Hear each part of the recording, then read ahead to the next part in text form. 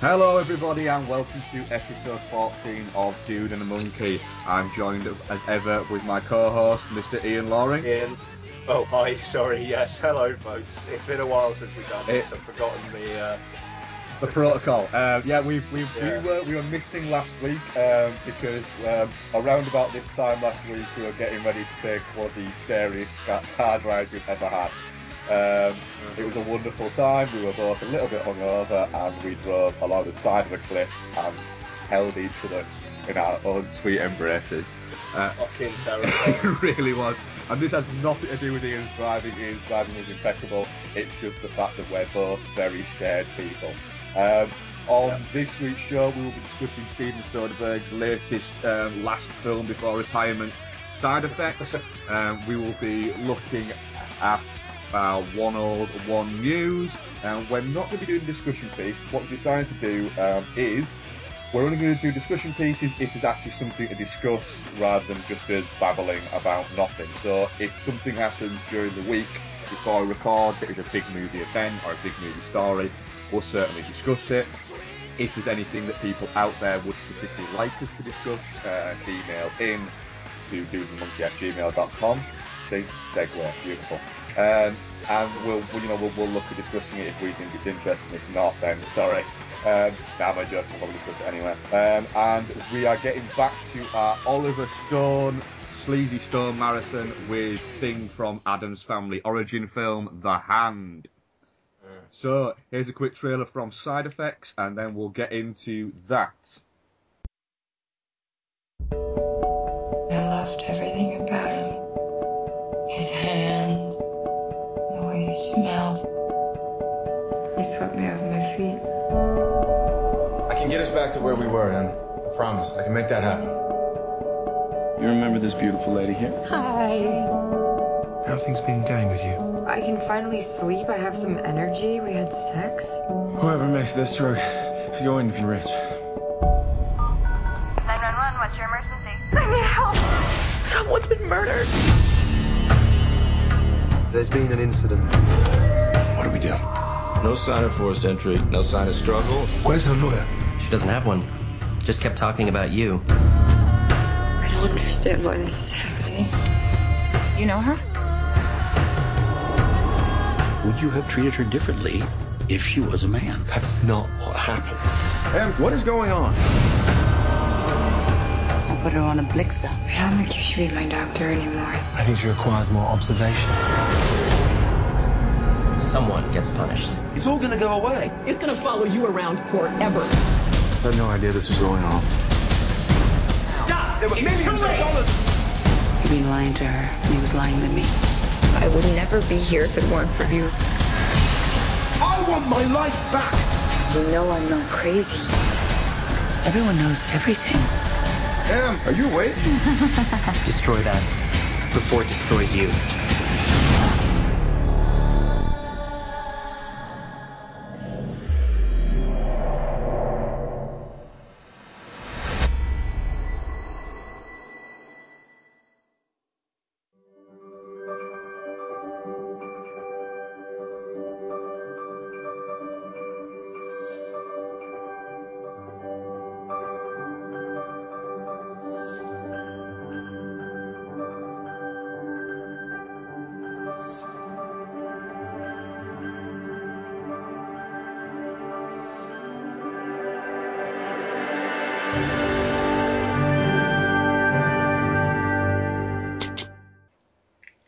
Okay, you heard a quick trailer from Side Effects there, but before that, we're going to introduce a quick new little feature called Hey Ian, what trailers did you see?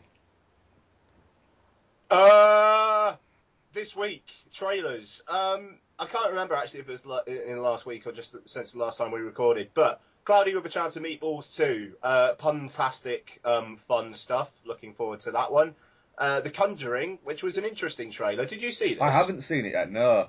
I've seen the Cloudy with a Chance of Meatballs one, and I'm less enthused than I was about the first one, but that might be just because it's different directors. Even though there's a leak on the boat was fantastic. Yes, that was pretty damn... Then again, in saying that, it's written by one of the guys who wrote Horrible Bosses, which I actually found quite amusing. That doesn't bode well for me then. Also, yeah, The Conjuring, which was a weird trailer because it was more like it was a trailer at the start and then it just played out a couple of the scare scenes. But very, very, very interesting looking scares in that. There's a clapping motif which is pretty fucking awesome, and the last image of the trailer I thought was very, very interesting. I'm looking forward to The Conjuring, and the fact they moved it to a summer release date because test audiences responded really, really well to it, I think bodes very well. Trailer for Oblivion, which looks bland as shit. Yeah, it does, doesn't it? Which is a shame. I'm a massive apologist for Tron Legacy, and Joseph Kosinski also directed this, but it doesn't really look like anything. The fact it's coming out in like just early April, I don't think bodes well for it. Like Universal seem to just know it's one that maybe wouldn't be able to compete if there was another big film out the week after and a big film out the week before. Whereas with Oblivion, it's early April, and then I think it's got 2 or 3 weeks until Iron Man in the UK to actually make money. So it stands more of a chance. I mean, Iron Man doesn't come out in the US till like May the 7th or May the 9th or something. We've got like maybe a 2-week head start on it 2 weeks, UK yeah. For some reason. I think it's which is because bizarre. both Avengers and Iron Man played, and Dark Knight were early in the UK and played out very well, didn't they? Yeah, it's becoming a bit of a trend that things are actually coming out worldwide before the US, which is odd. But yeah, so there's that. And speaking of Iron Man 3, new trailer for that, which was good. Yeah, very, very good.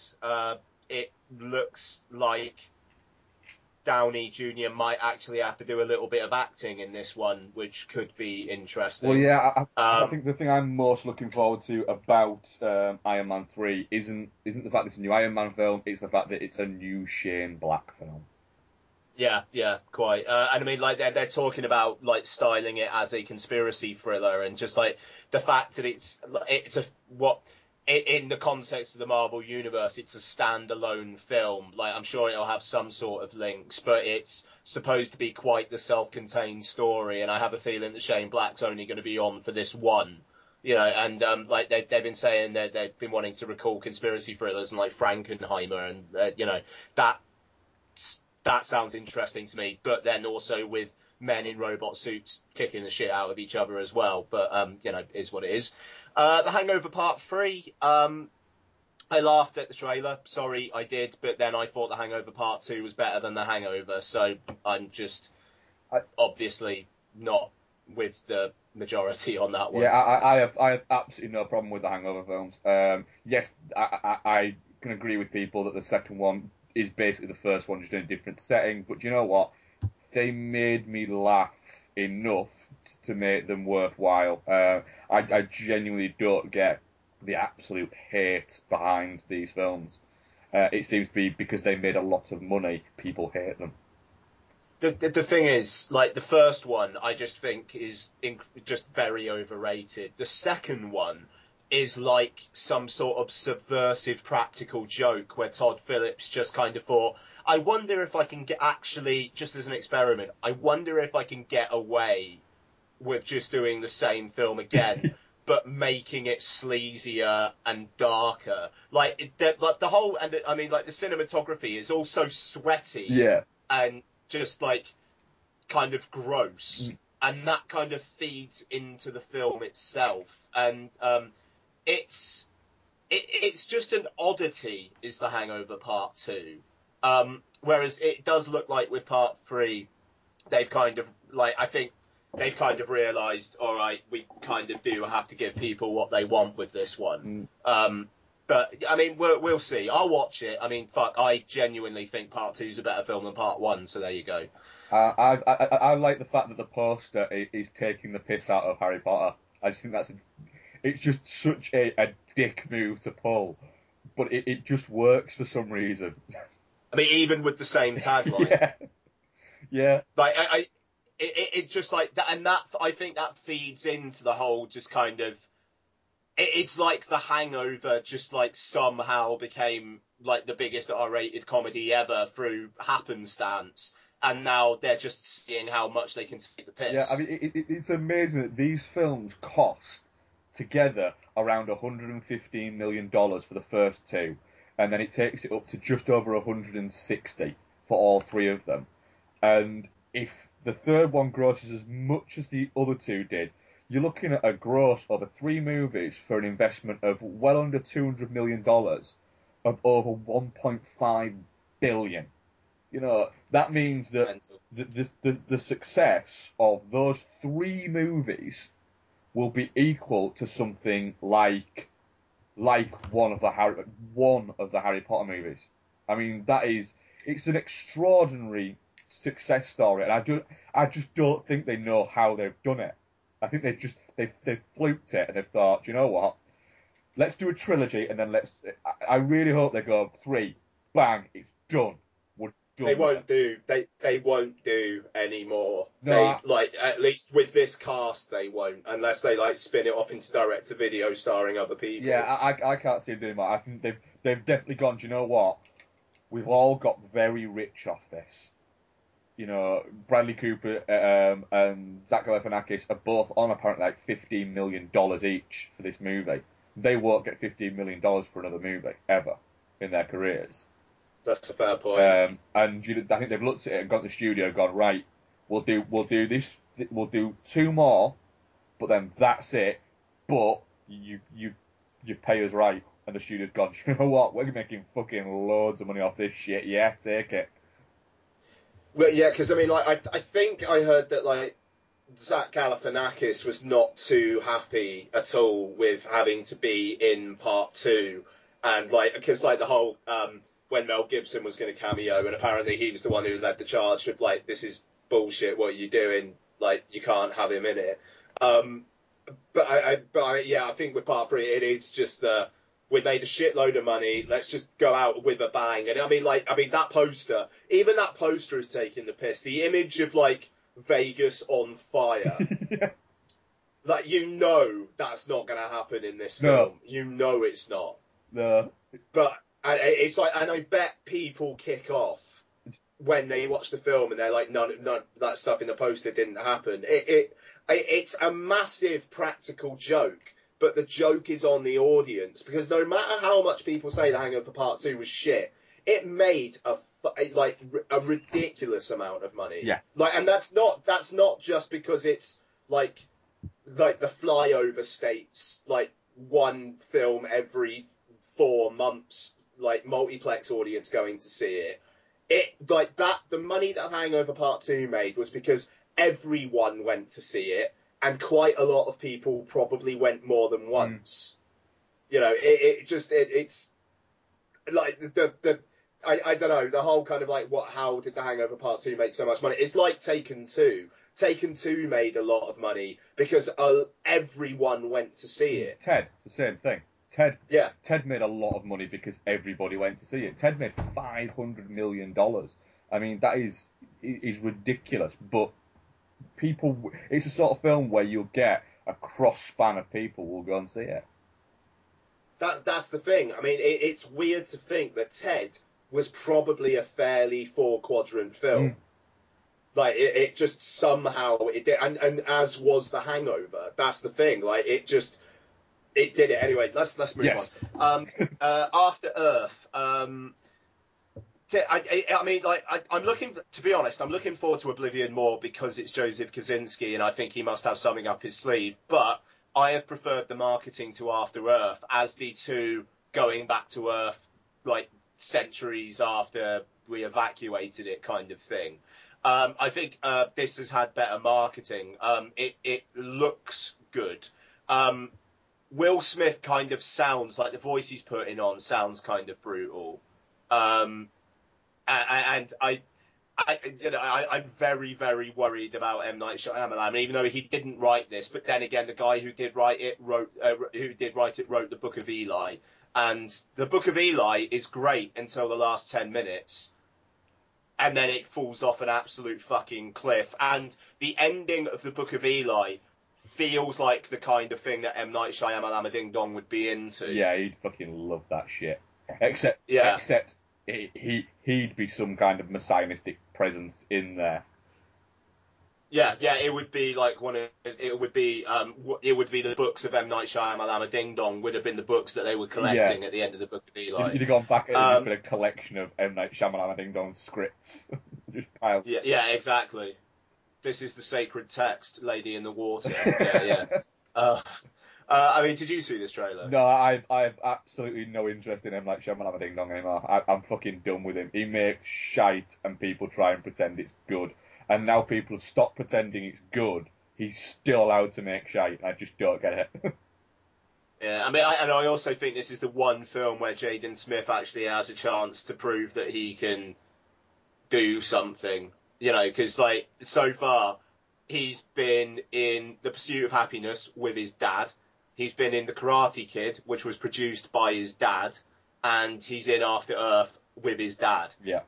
You know, so it's like at some point the apron strings are going to have to be cut off. And to be honest, I think Will Smith's character is going to die fairly early on in this film.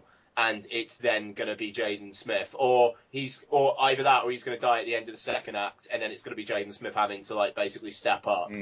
And if he's able to pull that off, then Jaden Smith might have a future in acting. But it's one of those things where it kind of like, it feels like with The Karate Kid, he was just like, I'm really into karate, Dad. I want to do something karate. And Will Smith was like, okay, I'll buy the rights to The Karate Kid. You know, and with this, it's like, oh, Dad, I'm really into sci-fi now. Like, what? I want to do sci-fi. He's like, okay, well, I'll get this script, you know, and it I don't know. We'll see. But finally, a brief new trailer for Star Trek Into Darkness came out with some more action-y beats in it. Looking forward to it. You know, is what it is. It's probably going to be absolutely fucking huge, and the marketing is going to be all over the place in the next couple of months. Oh, without question, yeah. So yeah, that's it. Cool. Right. I saw the trailer for Trance. I prefer the Red Band trailer to the Standard Band trailer. The Standard Band trailer doesn't make me want to watch the film. The Red Band trailer really makes you want to watch the film. Saw the trailer for Welcome to the Punch. Looks like it could be a fairly entertaining British action film with a fucking horrible title. That title is very, very bad. Yeah, yes. I mean, even if you called it Punch or something else, but Welcome to the Punch doesn't make sense at all. So yeah, not feeling the title, but the film looks like it's perfect and entertaining. However, it was quite strange that during my screening they went straight from Welcome to the Punch trailer into Trance trailer, which goes from McAvoy to McAvoy. McAvoy's man. I had that yesterday with Side Effects. It went from Mud to the Paperboy. Oh, I didn't get those two. I got different trailers. I saw it. You shot in Cineworld. I saw it in a View. So, and saw the trailer for the first time. Oh, no, sorry, another one I saw it was the Jesse Eisenberg magician one. Now you see me. Which looks like, to be honest, like it is going to be fucking terrible, but actually really fucking entertaining. I could go with it. And finally saw the trailer for The Place Beyond the Pines, and quite simply, it looks like it's going to be beautiful. Boom. I think if that film isn't absolutely crushingly amazing, I will be so disappointed that I will weep like a child. But then again, it's got Ryan Gosling, you've got Bradley Cooper, and Ben Mendelsohn in a film. Those three guys tend to not really, when they're picking proper scripts, tend to not pick badly. Especially Ben Mendelsohn. With the exception of Trespass, you don't really see a bad Ben Mendelsohn film. Right, so let's kick into our main review, which is of Steven Soderbergh's Side Effects.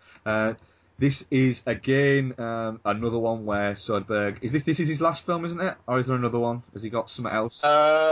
Behind the Candelabra, which is the Liberace biopic thing with Michael Douglas.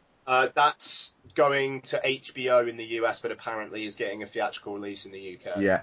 So anyone who follows Steven Soderbergh's career even slightly will know that he has a habit of retiring and then coming back. So I take his retirement with an absolute pinch of salt.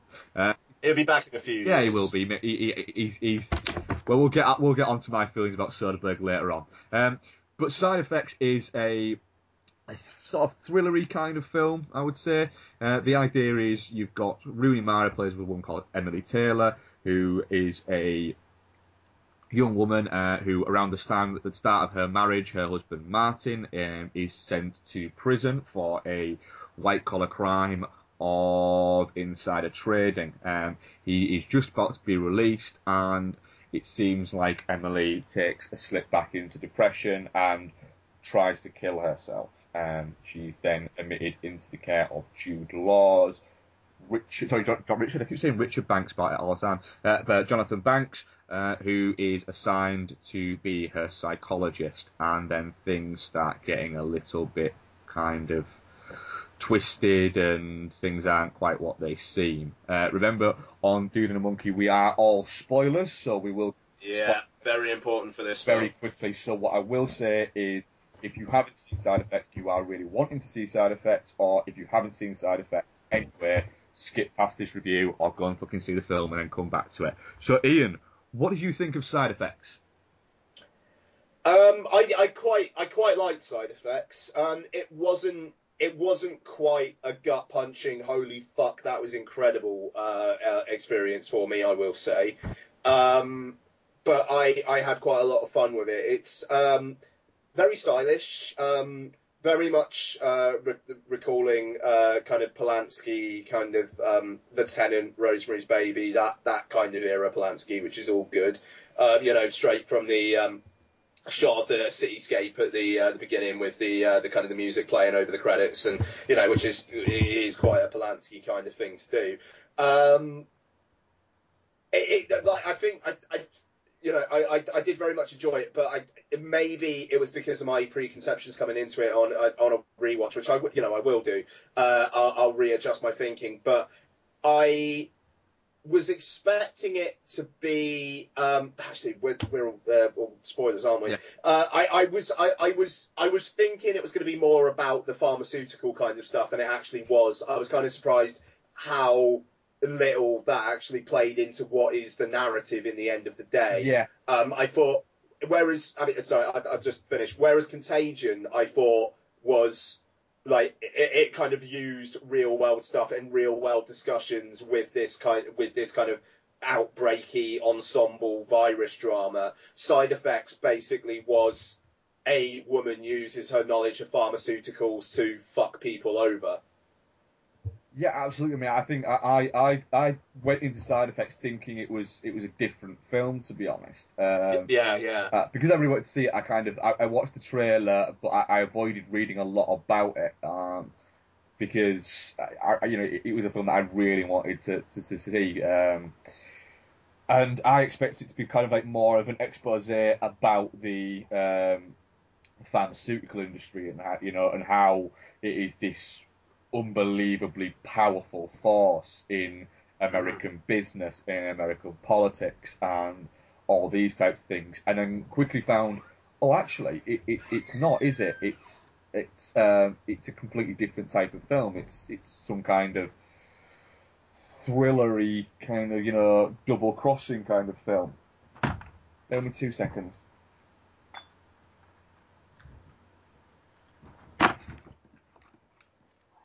Sorry about that, Dave. That's right. So it kind of snuck up on me a little bit there. But I'll be honest, I fucking loved it. I thought it was absolutely brilliant. It's Soderbergh in his element here, where he's very much. It's obvious that something like the pharmaceutical industry as a whole has taken his interest, and he did Contagion, and then he's done this, and they're very much kind of like almost companion pieces to each other. And it seems like with this, he's gone, right, well, I've done that side of it, and I'm gonna kind of like, I've had this idea, and I'm gonna do this with it.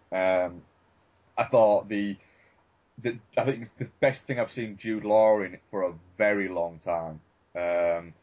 He's become a little bit of one of those actors, Jude Law, where he kind of turns up and does a little bit and then kind of goes home to an extent. Obviously you've got the Sherlock Holmes movies, but in stuff like Anna Karenina and Hugo, he's in them, but not really.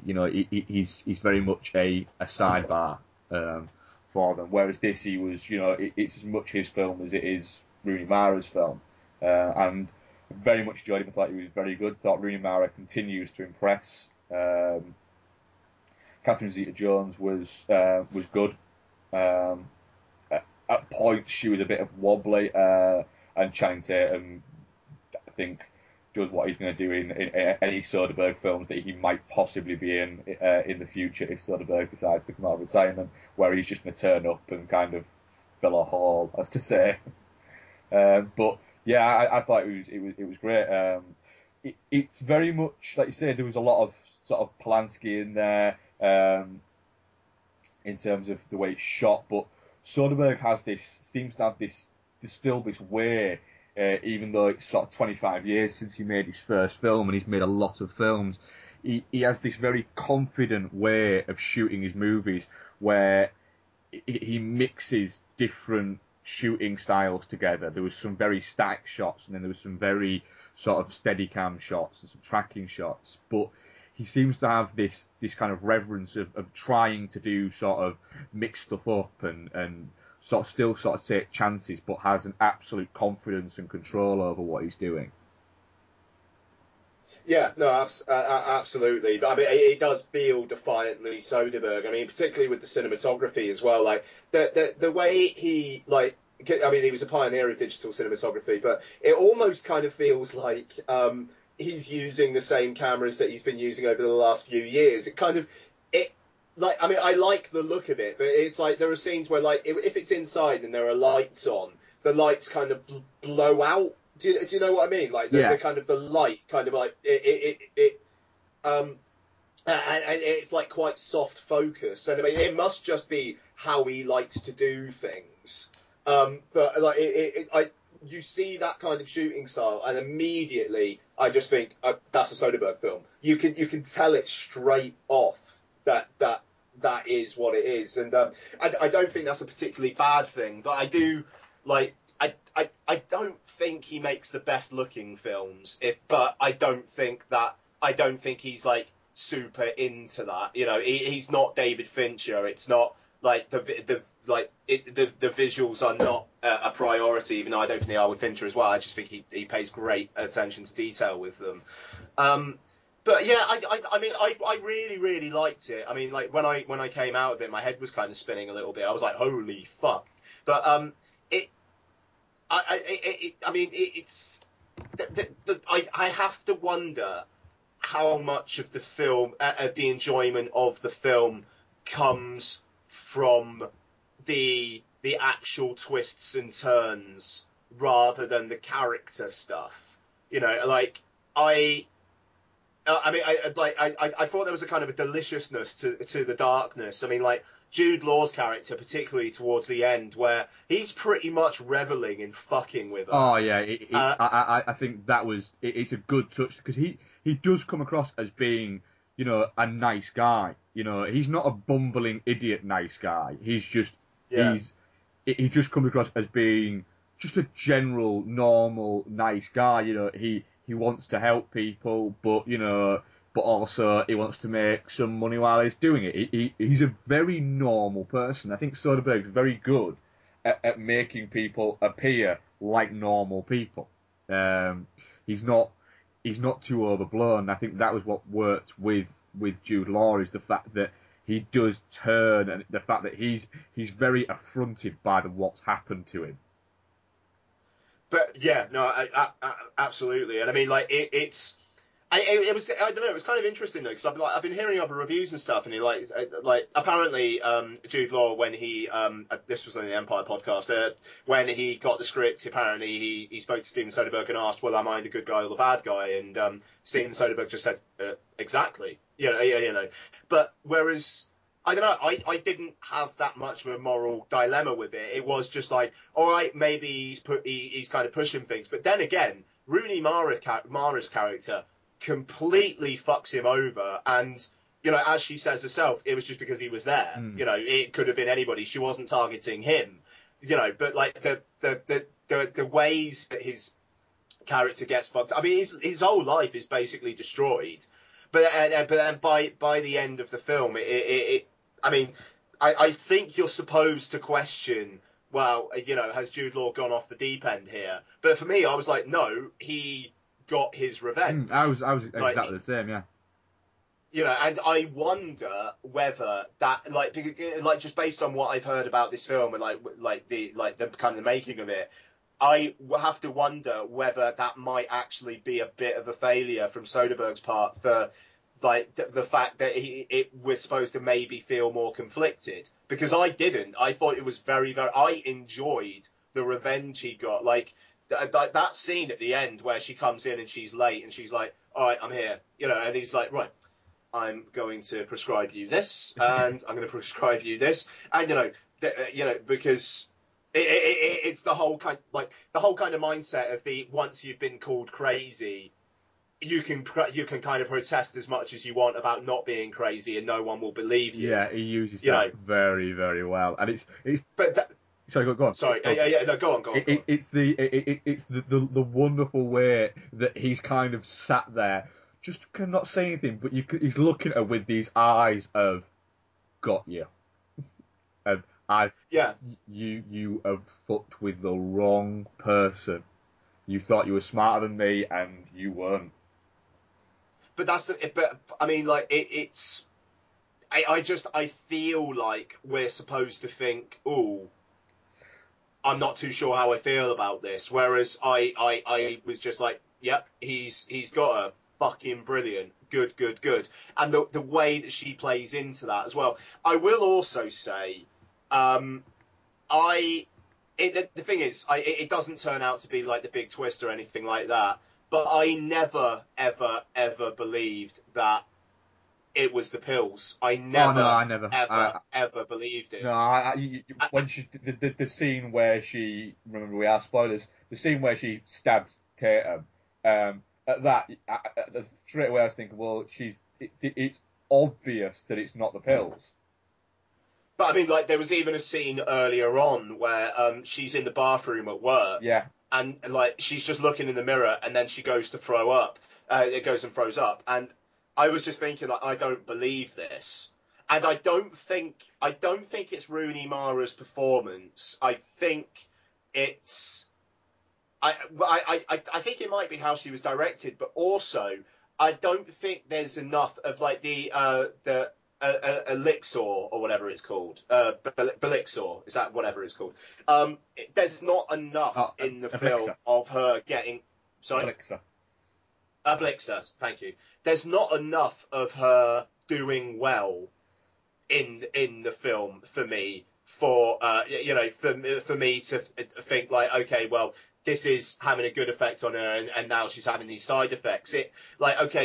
She has good sex with Channing Tatum, and there's that scene where they're like walking out in the park and she's all happy and stuff like that, and then straight away it's like the side effects kick in, and then it's the, should we be keeping her on this? Should we not? It didn't, for me, it didn't make it feel like that she slipped deep enough. She didn't make me believe that she needed the elixir.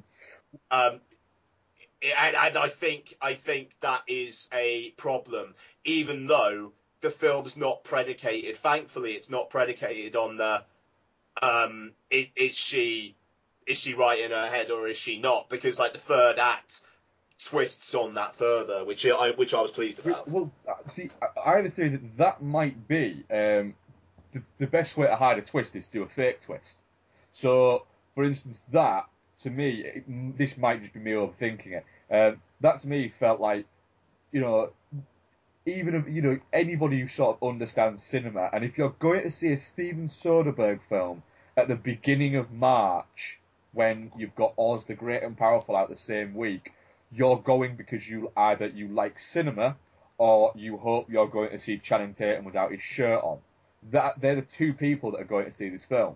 Well, I, in fairness, I think there's also folks who want a bit more of an adult alternative to Oz the Great and Powerful. Possibly, yeah. They're just, yeah.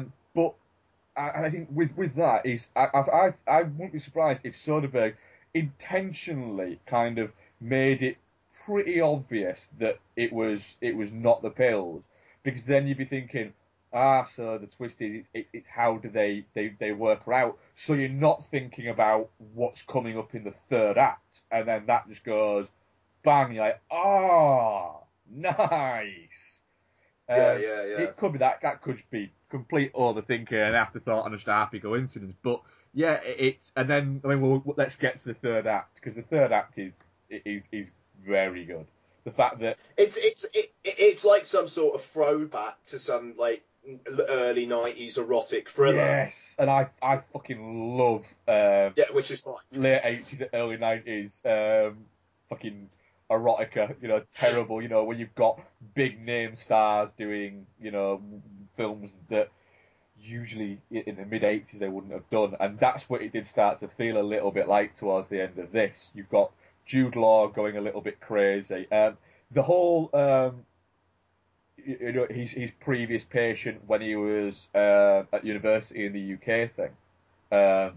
I think that maybe if they'd have padded that out a little bit more and kind of made that more, give you more information about that and sort of thrown that one way or the other, that might have opened up the ambiguity a little bit more and might have made you look at... Yeah, no, I'm agreeing. Yeah, totally. I think that might have done that, but it seems like that was going to happen, and Soderbergh decided, no, do you know what? No, we don't need that. I won't be surprised if they filmed a scene between him and somebody where he admits that, he might have gone a little bit too far with this girl, or something like that. But also as well, just going off on a little side tangent here, Jude Law's missus, Vanessa Shaw, was a bitch. I was thinking, why do you want to get back with her? She's a fucking sour-faced bitch. You see, I also, in the kind of making him seem more ambiguous kind of thing, like, I almost thought the ending was going to be him fucking her over somehow. Yeah, well, I thought the ending, I thought, is the ending going to be him fucking driving off with Rooney Mara or some crazy shit like that? Which would have been very...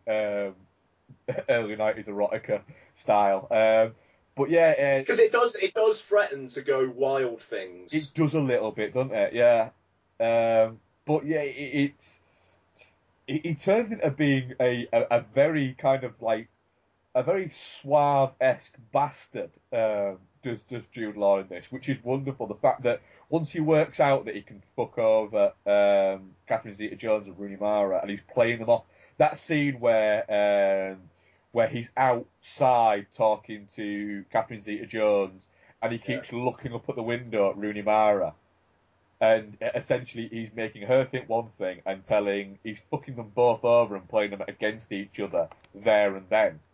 That's a wonderful scene.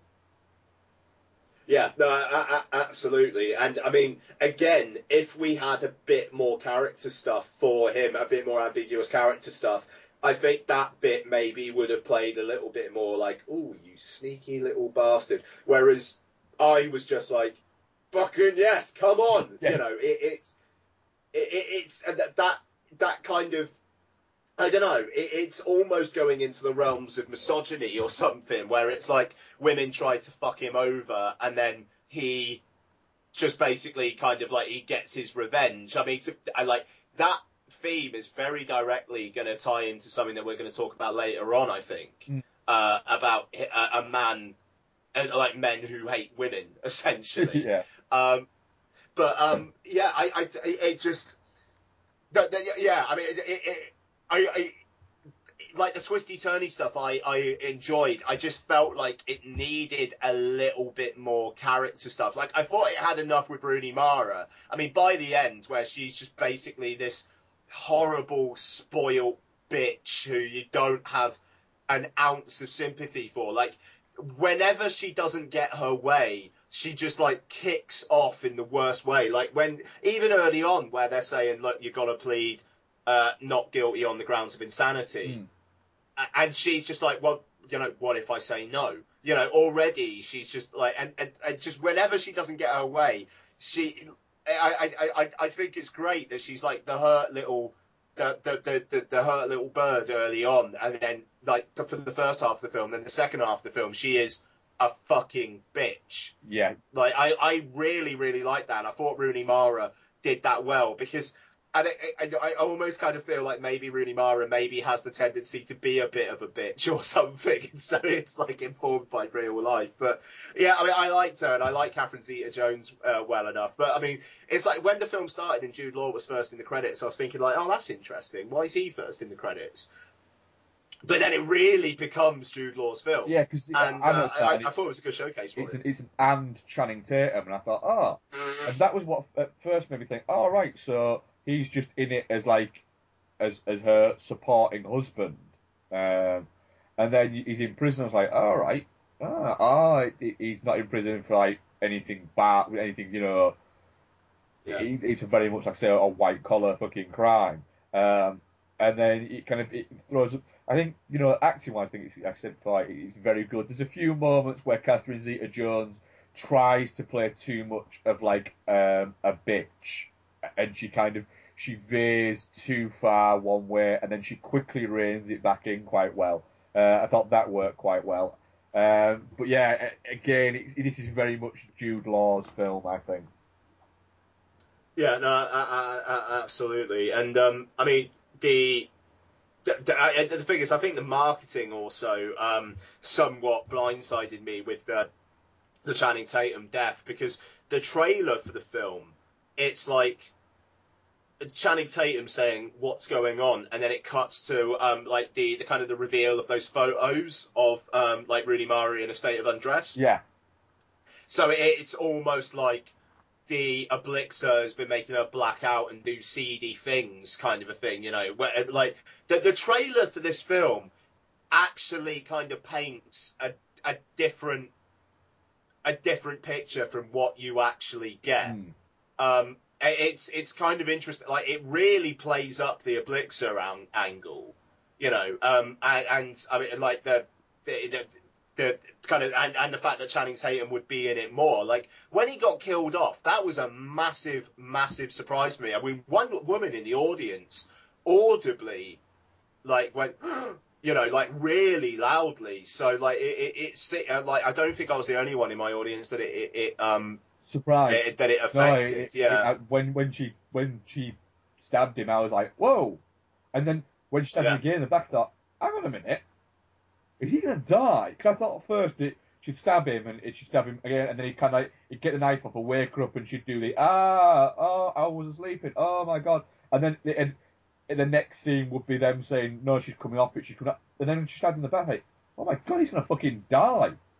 And then when he did, you're like, Jesus, this shit just got fucking real. What the fuck? And then it moves along at a very, it zips along at a hell of a pace. So it works very well. Yeah, no, absolutely. I mean, the film's about 100 minutes long, and I mean, it really, it really just clocks along at a good beat, and I mean, like the twists and turns propel the second half, and it plays out really well. It was a bit more throwaway in both story and character than I was expecting it to be. But I'm still definitely not shit on it. Yeah. Absolutely, definitely not shit. I'm without question definitely not shit. It's up there in my top 3 Soderberghs for me. And for a man who's made as many films as he's made, I think that's quite a good praise for it. Yeah. No, yeah, it is. It's definitely there in my top 3 of Soderberghs. Yeah. I mean, like, I like Contagion more. I like Haywire more. I like Ocean's 11 and 12 more. 12 is an interesting piece of work. I wasn't a fan of the Ocean's films after 11. 12 was, like, the first time I watched 12, it was actually the second date I ever had with Donna. And we maybe weren't paying as much attention to the film as we should have been. And yeah, so that film like does its best to really fuck with you. But I watched it again, and Ocean's 12, he does some really interesting directorial flourishes. It's incredibly stylish. And the way it fucks with time and whatnot is pretty great. I must say, 12. I like it. That's a film that deserves a reassessment if you've only seen it the once and you weren't into it. I think. I'll give it another go then on your recommendation. Right. So side effects. We both said it's definitely not shit. So we're gonna do some promos now, and then we're gonna move into our one old, one new. Actually, no, I have a quick thing to say about Soderbergh, actually. I have a theory about Steven Soderbergh. Because if you look at it, with Soderbergh, he has this thing of, like we said, about retiring. And, whenever he retires, it's because he's disillusioned with the movie business and all this lot. And then whenever he comes back, he comes back with, like, a big film. So, for instance, he did Sex, Lies and Videotapes, and then he saw him as this very sort of altruistic sort of director, and then nothing really worked out for him after that. And then he made Out of Sight very much as a director for hire, and it was really successful. And he went through that sort of little period where he was making a lot of kind of, he did Erin Brockovich, which again was more of a director for hire. Then he did Traffic, which was his movie. And then Ocean's 11, director for hire, and a couple more of his. And he's been very much one of those that tends to bounce between a couple for them, a couple for me, a couple for them, a couple for me. But he doesn't seem to like it when his movies are successful. Yeah. For instance, he doesn't like talking about the Ocean's movies. But he'll happily talk about The Good German or Cher, which, Good German, I think, is a terrible movie, personally. Cher was a very interesting idea, but it just didn't work. The Informant was a bit of a bomb because people didn't understand it. I think it's a great film. But then it's fucking great film. Yeah, I think it's brilliant. But then you look at something like Magic Mike, for instance. Magic Mike came out, and he was a chosen director by Tate and got him to direct it. But Soderbergh did a little bit of press for that in America, and then immediately once it became quite big, he stopped. And he's a little bit like one of those who he wants to have the mystique of an indie director and of an auteur director, stuff like that, but he also wants to be able to be given the cash of a big Hollywood director. And then every so often he gets kind of like, no, I hate it, I'm retiring. And then when someone goes, oh, all right then. And then a couple of years later he'll go, well, maybe I want to make this. Maybe I want to make this. And if I make this, if you let me make that, I'll make that for you. But you've got to give me $5 million, all right? Yeah, all right. And then a couple of years later he goes, no, I don't want to do this anymore. And then runs away again. And it just seems to be a bit prickly. He says that the reason why he's leaving this time is because, like, the studios and whatnot aren't interested in funding interesting movies, and TV is where it's at. And the whole TV is where it's at thing. Yes, there are an awful lot of good TV shows on at the moment. There really, really are. But, like, if there are also still an awful lot of great films. And the whole vogue of saying TV's better than film. All right, I'm incredibly biased, but I think that there is room for both. There is room for both, and I mean, in the end of the day, Soderbergh says, like, studios aren't interested. Like, the kinds of films he wants to make, studios aren't interested in anymore. In less than 2 years, he had released Contagion, Haywire, Magic Mike, and Side Effects. He's had 4 films out in less than 2 years. So he can't say they are. Oh, well, you know, the types of films I'm interested in making and now studios don't want to make. Why did you make these films then? Exactly. He's been given, you know, decent budgets. You know, Haywire, I'd say Contagion and Side Effects are very much movies.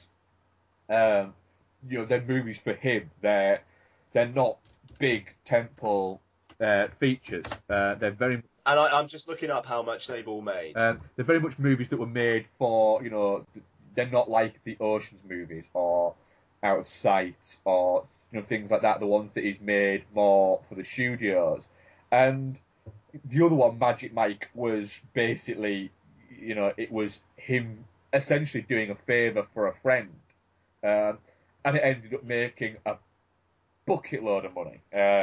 Did Magic Mike. And I will just say Contagion, $60 million budget. Yeah. Even though with that cast, that's not really, like, a lot of that money probably just went on the actors, frankly. Yeah. Worldwide gross just over $135 million.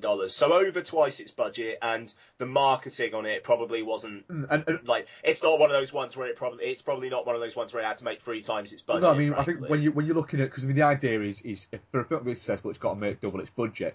But I think when you've got a $60 million movie, it doesn't have to make double its budget to make it back. It's only if a movie is over $100 million really it's got to make double its budget to come back. You know, that theory is very good, but you know, if you've got a $60 million movie that makes $100 million, that's you know, that's all right, and for it to make over double that, you know, that's doing pretty well.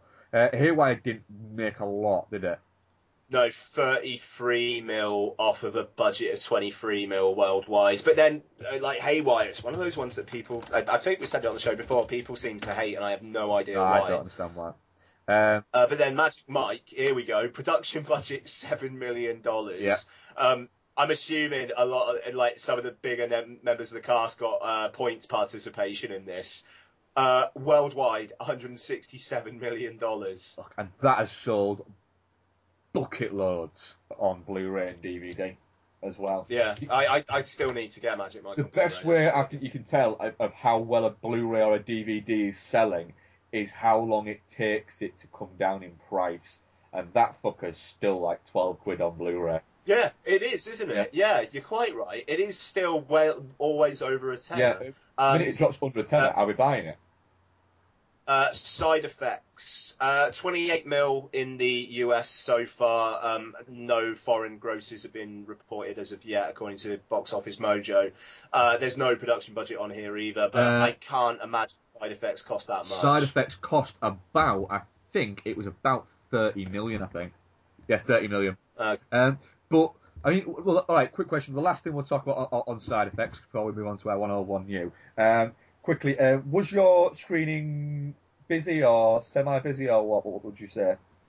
It was pretty quiet, but it was around about the time the Scotland-Wales game was kicking off. Whenever there's rugby, whenever it's Rugby Saturday, the cinema's quiet. It is what it is. Yeah, I mean, I went to a quarter to 2 showing at my local View, and it was a lot busier than I expected it to be.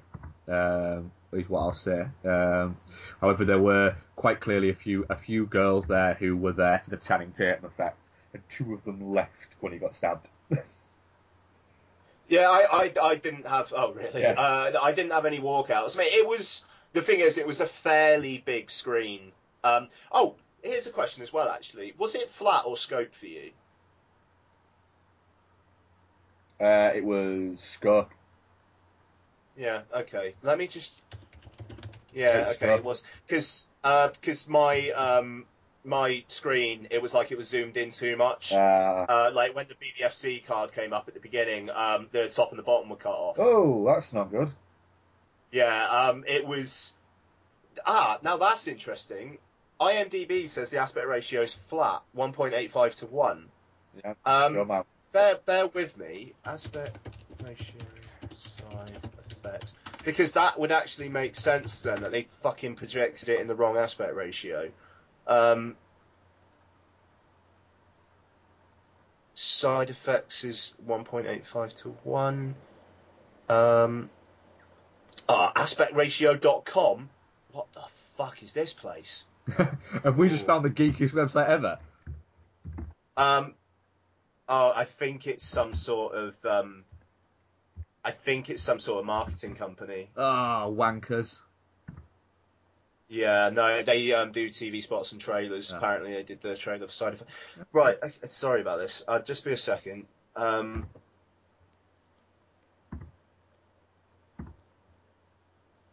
Yeah, they did the trailers for Django as well.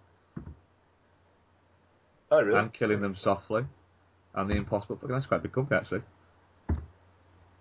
Oh, and Red Dawn. Oh, God, really? I still haven't watched that. It's fucking brutal. Is it, that's coming out. Is it bad? It's terrible. It's really, really bad. I don't know, because sometimes IMDb's wrong, but the thing is, like, scope. Like the entire frame was filled out for you, was it? Yeah, it was. Yeah. Like left to right was very, very wide. Yeah, I'm sure it was. Okay, that's interesting because the projection was. I actually had a word with one of the team leaders who works there. I actually used to work in projection at the View I used to work at, so I had a word with him, and he was just like, oh, well, do you want to actually make a complaint about it? I mean, I'll get it looked into, but do you want to make a complaint? It was like, well, I'm not going to get anything out of it because I've got an unlimited card anyway, haven't I? So, but yeah. Anyway, let's.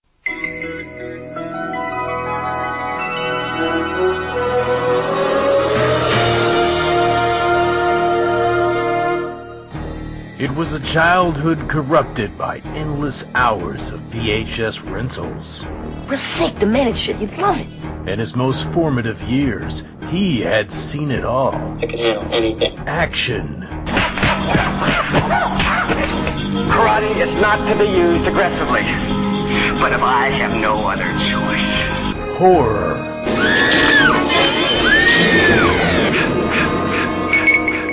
And romance. Now, he's decided it's time to go back. For just one more adventure. Humans are such easy prey. Noel Mellor presents... You're the problem, you little shit! The Adventures in VHS Podcast. Join me, Noel Mellor, as each month I take an in-depth look at one movie from my collection of ex-rental 80s VHS classics and speak to one or two of the people involved with making them about what the format means to them. The Adventures in VHS Podcast. Thank you. Have a nice day. Download today from iTunes by searching for Adventures in VHS or visit adventuresinvhs.com. Are you tired of film podcasts where the hosts exist in a constant, blissful state of agreement? I mean, the main characters are two of the dullest main characters I have ever encountered in any film. Well, you're in luck. Let me introduce you to Chinstroker and Punter. One is an ex-film student with a penchant for David Lynch and art cinema. The other is a man on the street. Listen in perplexed and horrified terror as we tear apart one film a week.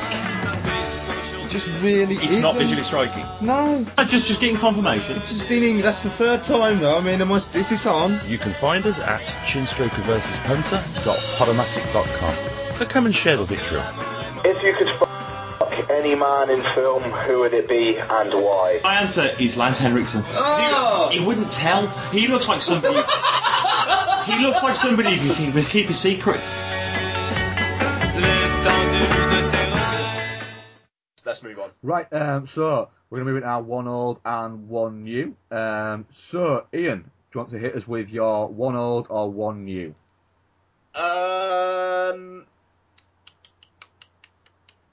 I've only got one old, and I'd probably be quite brief with it, to be honest.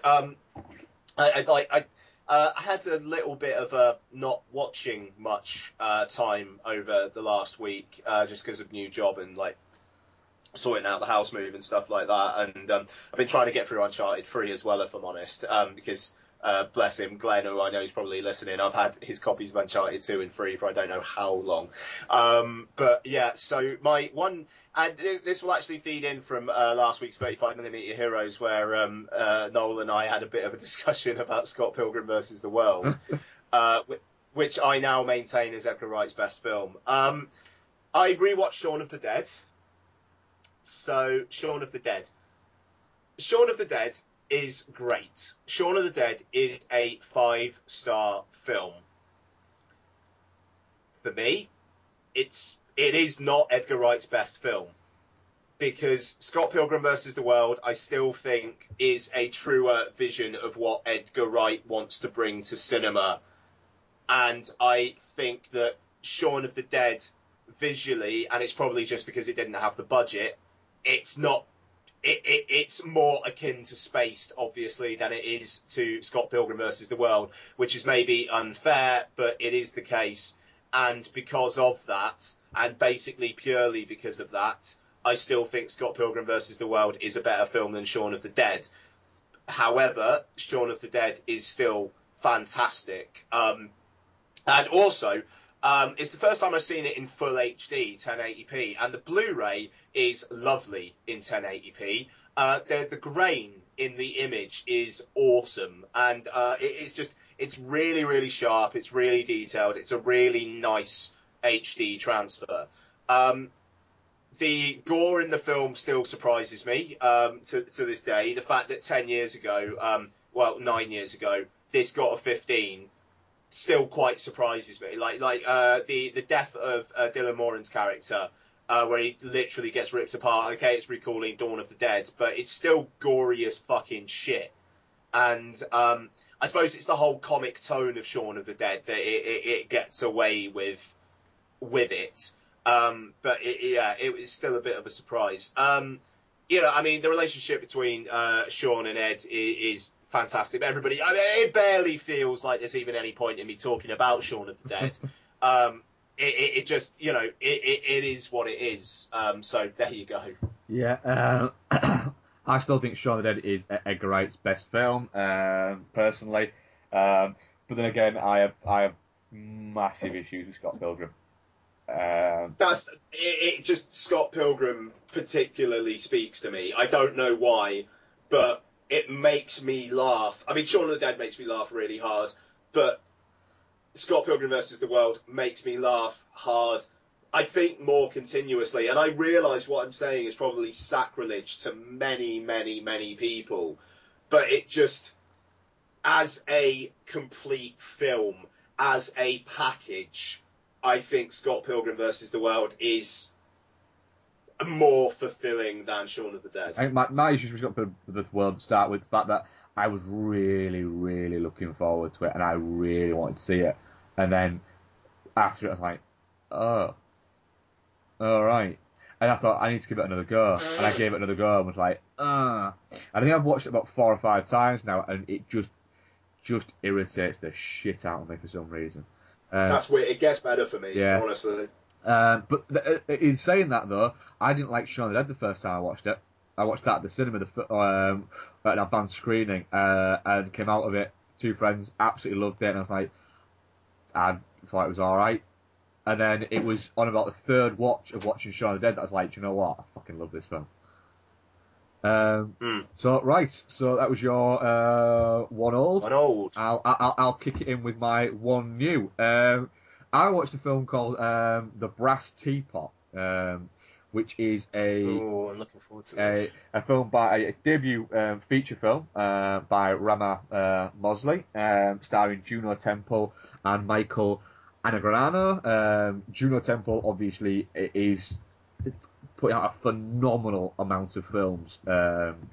If you just go sort of over the past sort of 5 years, she's had The Other Berlin Girl, Wild Child, Year One, Cracks, Mr. Nobody, Glorious 39, St. Trinian's 2, Greenberg, Kaboom, Dirty Girls, Three Musketeers, Killer Joe, Little Birds, Small Apartments, Dark Knight Rises, Jack and Diane, and then this year she's got Lovelace, Horns, and this coming out.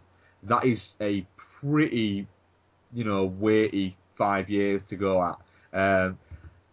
She's kind of becoming very much the go-to indie girl of these kind of low budget indie, not super low budget, not micro budget, but lower budget indie American films. The idea of the story of The Brass Teapot is you've got Alice and John, who are a young married couple. John is in a office job that he hates and he isn't very good at. Alice has a degree and seems to think that she should be going straight into a well-paid job, so isn't really working. They live in a very, very modest house, but essentially have no money at all.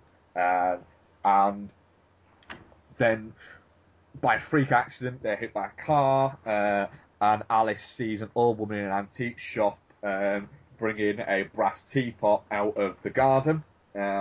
She goes in, steals the brass teapot, and then they find out very, very quickly and in a very kind of snappy way that if you hurt yourself, the brass teapot will give you money.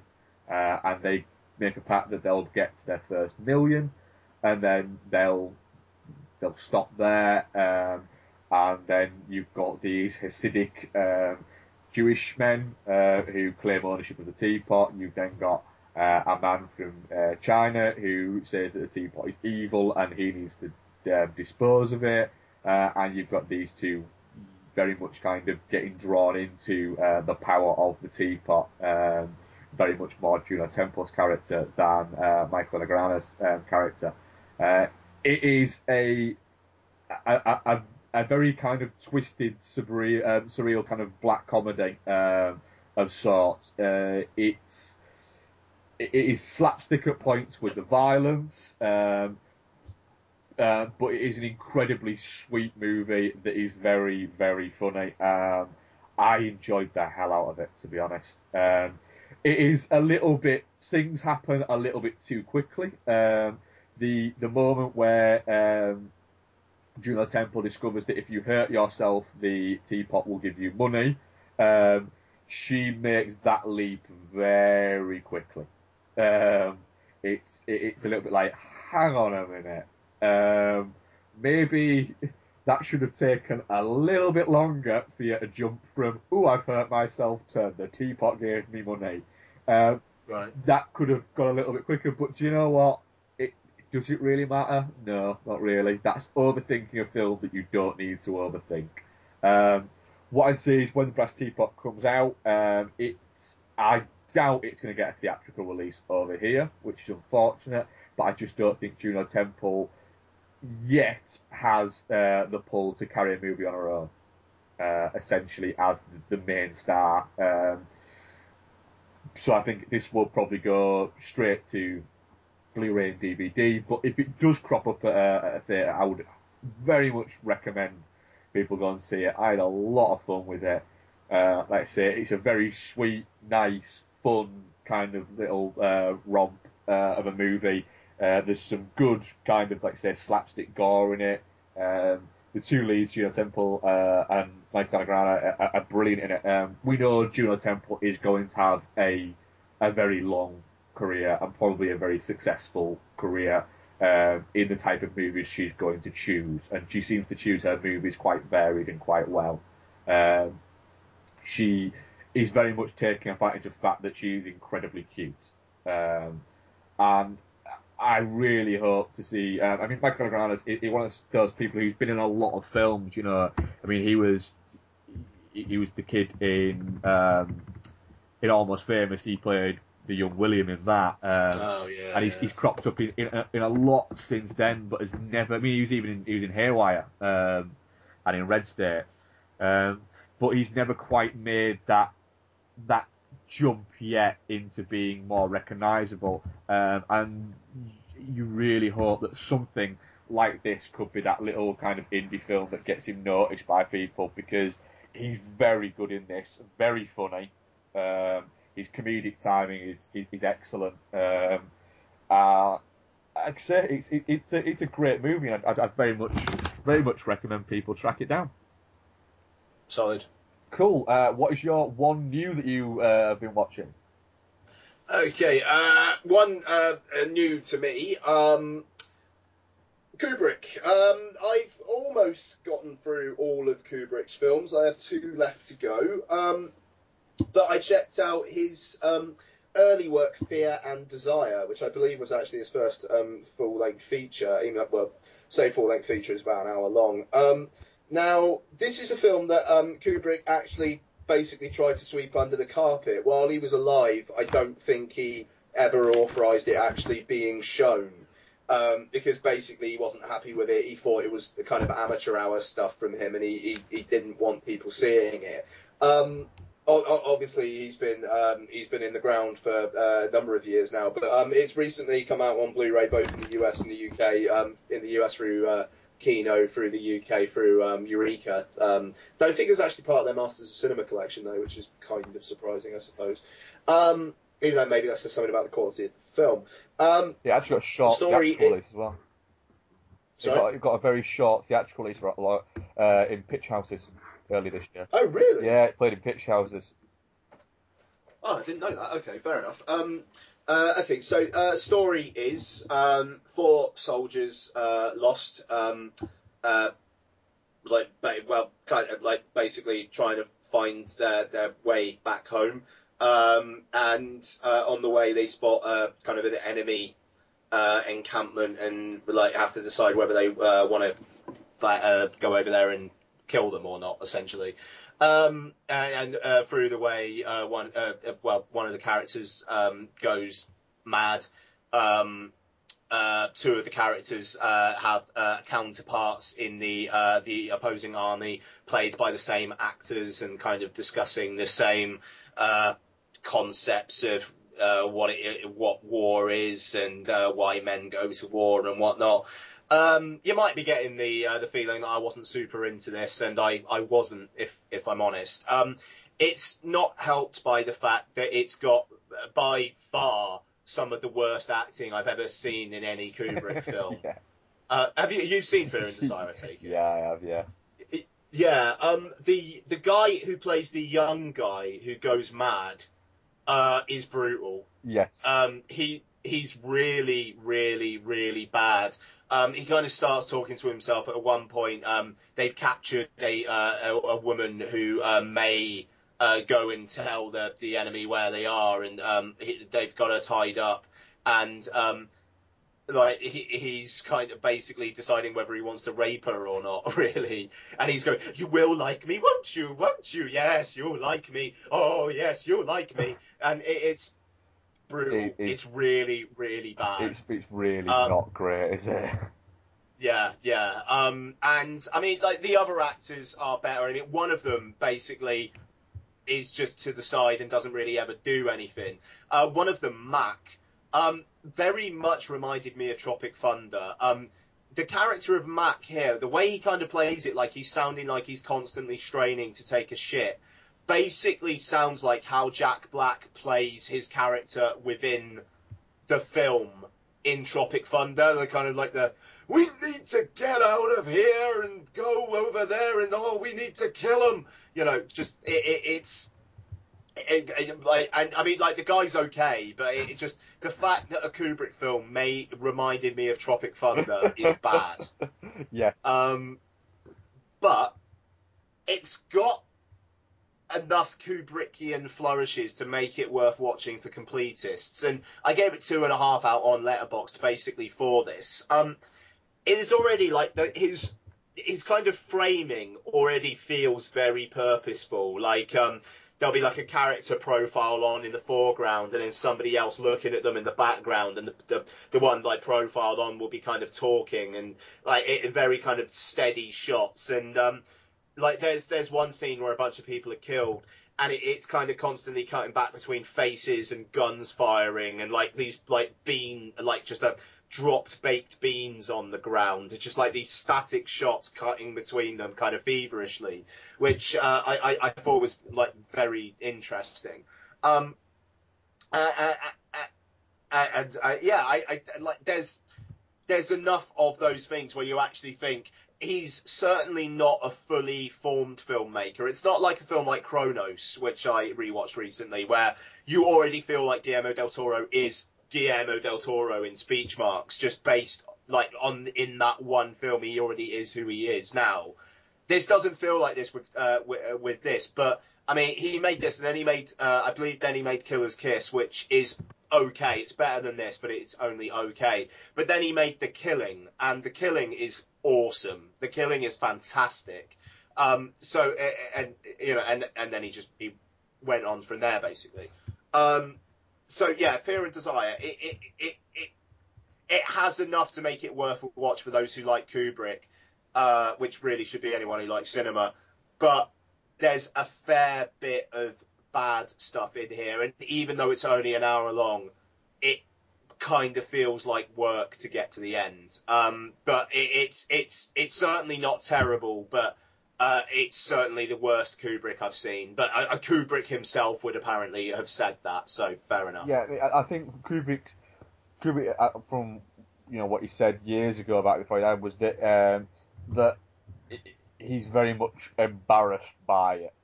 That he doesn't want people to see it because it's just not very good. He very much sort of said, I don't see why people would want to watch this. It's not very good. I'm not saying don't watch this because you're embarrassed and you'll say how terrible I am. It's don't watch this because it's crap. And Kubrick, for all his, a wonderful director and anything like that, he was very much, he had a very big ego to him. Yeah. And you could see if somebody started to him, oh, that Fear and Desire movie, he would literally just scream at you straight away. But yeah, it's definitely a completist film. If you want to watch all of Kubrick's films, watch it, but really don't expect anything from it. Absolutely. Cool. Okay, bud, let's get into your one old then, yeah? Yeah, my one old is... I'm going to talk about it. I probably shouldn't because we're going to talk about another one of his films in a minute, but I actually really want to talk about this, and it's the most interesting film that I watched this week. Yeah, it is. It genuinely is. Because I watched some pretty much throwaway stuff. I watched Platoon on Wednesday night. It's a film that I go back to and watch every couple of years. I've never seen Platoon. You've never seen Platoon? No. Oh, right. Scratch that. Not going to talk about Platoon. I'm going to talk about something else. Sorry. No, because you need to watch Platoon very soon. I do. Outstanding. Right, give me 2 seconds. I'll have a think about what I'm going to talk about. The Last Action Hero. Go on then. Yeah, let's do that. Now, The Last Action Hero was one of those films where it came out as Schwarzenegger's star was, unarguably, I think, starting to fade a little bit. He was at the absolute. It's one of those things where when you get as big as something like Schwarzenegger had got, there's got to be some kind of coming down. Nobody stays at that level for forever. And Schwarzenegger, when this film came out, he just had the phenomenally successful T2, had been released a couple of years before, and I've just set a look at what he had out just sort of before it. Let's have a look. And after that, really, you've got, just before this, he had Total Recall, Kindergarten Cop, Terminator 2. Then he had this, and then just after that, he had True Lies, Junior, Eraser, and you can kind of see that this and True Lies were kind of the absolute, right, this is Schwarzenegger at the peak of his powers, and then the slide kind of slipped after that. It was also, you could argue, it was Shane Black at the peak of his powers as well. He was the hot shit in writers, and you had John McTiernan, who still had a lot of sort of kudos lingering on from Die Hard. He worked with Schwarzenegger before on Predator, and this film was set up to be an action film that took the piss out of action films, but was very much kind of like the PG-13 market, and it kind of very much played on that. It is considered to be a bit of a box office flop, despite the fact that it made $140 million off an $85 million budget, which, it's not great, but it's by no means an absolute bomb. It's not talked yet. It's not discussed as one of the big bombs of all time or anything, is it? It's just like very much a dud. Yeah. The idea about it is you've got a kid called Danny, who is, he basically spends the majority of his time in an old theatre, rundown theatre run by a guy called Nick. He misses school and stuff, and then Nick tells him one day that he's test screening the new Jack Slater movie, which is a series of movies that stars Arnold Schwarzenegger. He turns up to do this screening, and Nick gives him a story about when the place used to be an actual theatre. He'd seen Harry Houdini there, and he'd given him this ticket, but told it was magic, but he'd never had the guts to use it. Rips it, the ticket kind of glows, gives it to Danny, and then what ends up happening is Danny ends up getting sucked into the movie, and ends up within the movie world. So it's the world within the movie, not just the movie itself, but the movie is playing out within that world. He's trying to convince Jack Slater that what's happening is a movie. Obviously, Jack Slater is a character in the movie. So you've got this this very early sort of meta look at the film world, and apparently, original David Arnott and William Goldman, when they wrote it, it was supposed to be a lot more satire and a lot less action. And then when Black got hold of the script, he twisted it back on itself and made it more about the action, and the satire was the action. It's one of those films where it's probably a lot better to watch it now than it was to watch it at the time. I remember seeing this film at the theatre and really enjoying it. But then again, I was the right age to enjoy it. I was around the same age as the kid in it. So, wow, it's a kid who loves movies, who goes to the theatre on his own, getting sucked into a movie and been in this movie world. And, around that time, being that age, someone like Schwarzenegger was kind of like a hero to kids, of sort of my age. And that was that was amazing. You identified with that. And then when you look at it sort of years later now, so 20 years later, you look at it in a different way, and it holds up very well. The action scenes are great in it. The satire is brilliant in it. It's fun now to look back on it now, almost like Schwarzenegger looking back on his own career, and where he's gone from it, and where the action films have gone from it. It's too long. It's 2 hours, 2.5 hours long. Yeah, I remember it being very long. And it does start to feel too long. You could quite easily shave 20-25 minutes out of it. There's too many bad guys in it. You've got Charles Dance and Tom Noonan both playing bad guys. Tom Noonan comes back as a bad guy from a previous film, and then when it gets thrown back into the real world, it spends too long in the real world. It should have maybe spent 10-15 minutes in the real world, not the 25 minutes, half an hour that it ends up spending in the real world. You have loads of little kind of nice touches, like Danny trying to prove to Jack Slater that he's an actor by taking him to a video store, and you see the Terminator 2 post Standy, but instead it's Stallone instead of Schwarzenegger. That's a nice little touch. Stuff like Danny DeVito as a cartoon cat in it. You've got quick little walk-ons by people like Sharon Stone and people like that. It makes sense, but it's one of those films where if you haven't seen it, because when it came out everyone said it was shite, it'd be a good one to go back and revisit, because it's actually a really fun movie. It's too long, but there's enough there for it to be really entertaining. It's on UK Netflix at the moment, so I'd definitely say give it a go. I watched it with my daughter, and she really liked it. She thought it was a little bit too long. I could see her get a little bit kind of like bored at points, because it does drag a little bit. But it's a damn fun film. Maybe if she was a boy and not a girl, she might have appreciated it a little bit more. Cool. So that was our one old, one new, and we're going to now move into our second, because of Stag Nights and Oscars, of our Sleazy Stone marathon. So we watched bloody Seizure weeks ago, didn't we? Jesus Christ. So here's a trailer from The Hand.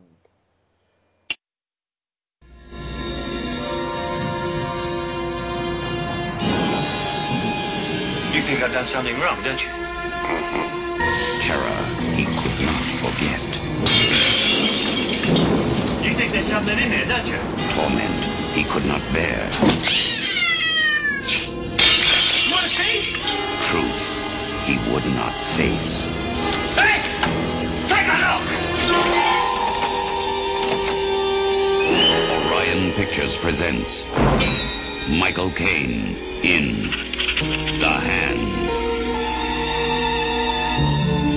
You don't want me to go to New York with you, do you?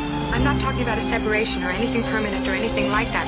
I thought you understood that. I thought that was why you said well, that I could... we obviously do not understand each other. Look out! Get back! How does it feel? Like they're still there. My fingers. Like they're moving. You'll have phantom feelings for years. Heat, irritation, pain. Your memory is still feeding familiar sensations of having a hand along your nerve endings. What have you been doing during these blackouts? Misplacing things. I'd be scared if I were you. Did you see my signet ring? No. Are you all right? Oh, yes. You never know what you can do. The unconscious is capable of anything. You could do anything you ever dreamed of and never had the guts to do. Hi. I like the way you look at me. Blackouts are nothing to fool with. You could kill somebody. It's all up there, and you'll never know. Know what? Who you are. Don't be afraid of the pain. Tell me what you're feeling. You're trying to kill me, aren't you? Sense it, feel it, touch it. You want to destroy me? What is your image? A man trapped in a nightmare, locked in the grasp of Hand. Oh, John. John? John? What's the matter? Why are you looking at me like that? There's no hand.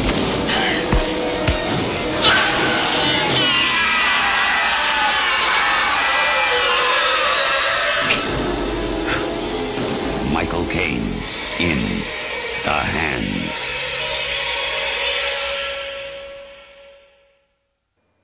So, there you go. You heard. Sorry. It's alright. Nose blowing a coy. So, there's a little clip from the trailer for The Hand, which is another horror film from Oliver Stone, based on the book The Lizard's Tale, starring Michael Caine as a comic book artist and writer. He writes a book called Mandra, which is some kind of fantasy type comic book, and in a tragic accident he loses his hand. But is the hand dead? Well, yes, but it still might be trying to kill people. Ian, what did you think of The Hand? I had quite a good time with The Hand as such. What I'll say is this feels like a real movie, whereas Seizure doesn't feel like a real movie. This is a real movie. Absolutely, even though it's got opening titles that are kind of illegible. Sorry. You saying it was based on a book called The Lizard's Tale. Like, I could not tell what that credit was. Could you not? No, I liked the fact that the opening bit was it writing and it made the scratchy writing noise. I liked that. But you're right, you can't fucking read what it's saying at all. It's brutal. Like you can't tell what it. Which I thought was really funny, frankly. Like it's just like, oh, all right then, starring Michael Caine. Yeah. I don't know. I thought it was like, it is sleazy Stone. Like surprisingly sleazy Stone. I mean, it's got the whiff of misogyny all over the place, even though the film itself admits that. You know, the ending of the film where the Doctor is saying, you know, because basically you hate me, you hate women, and it was only like your love for your daughter, like the only woman on earth you appear to like. You know, that kind of like saved you. I don't know. I thought it was quite interesting. It would make a hell of a double bill with Dressed to Kill this. Yes, it would. Yeah. Because, I mean, like, the ending is virtually the same, like Michael Caine laughing maniacally. It's. Yeah, we're going to get into it. I enjoyed it. What did you think? I enjoyed it. Yeah. It's one of those films where you watch it going, do you know what? This is not a good film, but that doesn't matter because I want to know what happens. It's enjoyable, and I was transfixed by the fact that I was, for the majority of it, I was thinking, has Michael Caine ever not had terrible hair? You know, could he have been? You know, could he? I mean, Michael Caine has had a very, very successful career, and is a legend. However, for the 80s, he didn't have a great 80s, let's be honest. He made a lot of crap in the 80s. And I was watching thinking, did he make a lot of crap in the 80s because he had terrible hair in the 80s? And a good portion of it, I was watching this film was thinking, you know, this film shouldn't be keeping my attention as well as it is.